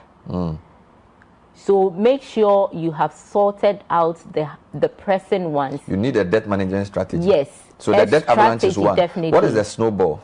The snowball is what I mentioned. Okay. So the smaller ones first. And then it becomes bigger. Yes. So and then it gives you also the sense that you're reducing it because you had 5 loans. So you start with the smaller ones. The small ones. That's and that goes off fast. Okay. The avalanche makes it's difficult sometimes because the high interest ones may be bigger. So even though you are paying off, you don't see it as fast as the snowball. Amazing. But it's also cheaper because it's expensive to maintain those ones. Okay. Yeah. Let's move to the next pillar then. The next one is to avoid the quick cash schemes. Avoid the quick cash schemes. Yes. What are the quick cash schemes? So we've seen a lot of them in the past, and one of them is men's gold. We want to make money fast. When you want to invest your money, time is important, being consistent is important, and being patient. You grow it over time, and with time, it will become bigger with a compounding effect. So when someone is promising you about 10% above the risk-free rate, you need to question a bit more what they are using the money for and where they are placing the funds. How are they getting the returns so quickly? How are they getting it? Because some of them don't make sense. And if it doesn't make sense, it really doesn't make sense. If it doesn't make sense to you, it probably doesn't make sense. It doesn't make sense. And if it sounds too good to be true, it's really too good to be true. So just watch it. Your money is your treasure. So don't just put it somewhere that you will lose it. Make sure you're putting it in an investment that you understand most of us don't understand the investments that we do. And whoever is speaking to you, if they are not able to explain it to you in simple terms, then they don't understand it themselves. Okay. What's the final pillar in the strategy? My final pillar is to create an emergency fund. Okay. It's not the fund when they call you that there's a funeral in your hometown, so you should bring money that you go into to go and take the money. In my understanding, the emergency fund is really a fund that when you have lost your job, for instance, you have the capability to take care of yourself and your family for at least 6 months. Wow. Before your next job, or before you land your next job, or before you find your footing. So if you're in a formal work environment and you're earning salary, my advice is to build a fund or a portfolio that has a minimum of 6 months of your salary. Okay. So if you are earning 2,000, you should have a fund that has 12,000 in it. And truth be told, I don't have that yet. I'm still building mine. 6 months salary untouched. Yes. As an emergency fund. Yes. Amazing. And make sure that you have that. Okay. If anything happens, you know that you can fall on it before your next move, before the next strategy you take. You have various securities or instruments that you can put your money into it, which is government bonds, bills, equities. And the higher they get, the more complicated they become. And you need advice on going in for them. But what I talk about most of the time is the collective investment schemes. Okay. You don't need much expertise because you're giving the money to someone who understands. Who's like a fund manager. Yes. Okay. Who understands the business and is able to place them in funds that will be able to generate the kind of returns that you want. So simply the collective investment schemes or mutual funds, as some people know it, is when investors with the same objective. So I want a short-term investment, I want a long-term investment. These people, they don't know each other, but they still come together, put their monies together and invest. The sweet thing about collective investments is whatever you get, in my fund, the fund that I manage, for instance, the minimum you need is 20 Ghana cedis. And 20 on a monthly basis can grow into something big for you with time. So someone has 20 Ghana cedis. Another institutions can even invest in collective investments as well. So not just individuals? Not just individuals. So there are institutions in there. And my 20 Ghana cedis and your 1 million, we are actually both getting a 16% return. Makwe Misa speaking on the Effective Living series on financial planning. That's all we have time for. Thanks for listening.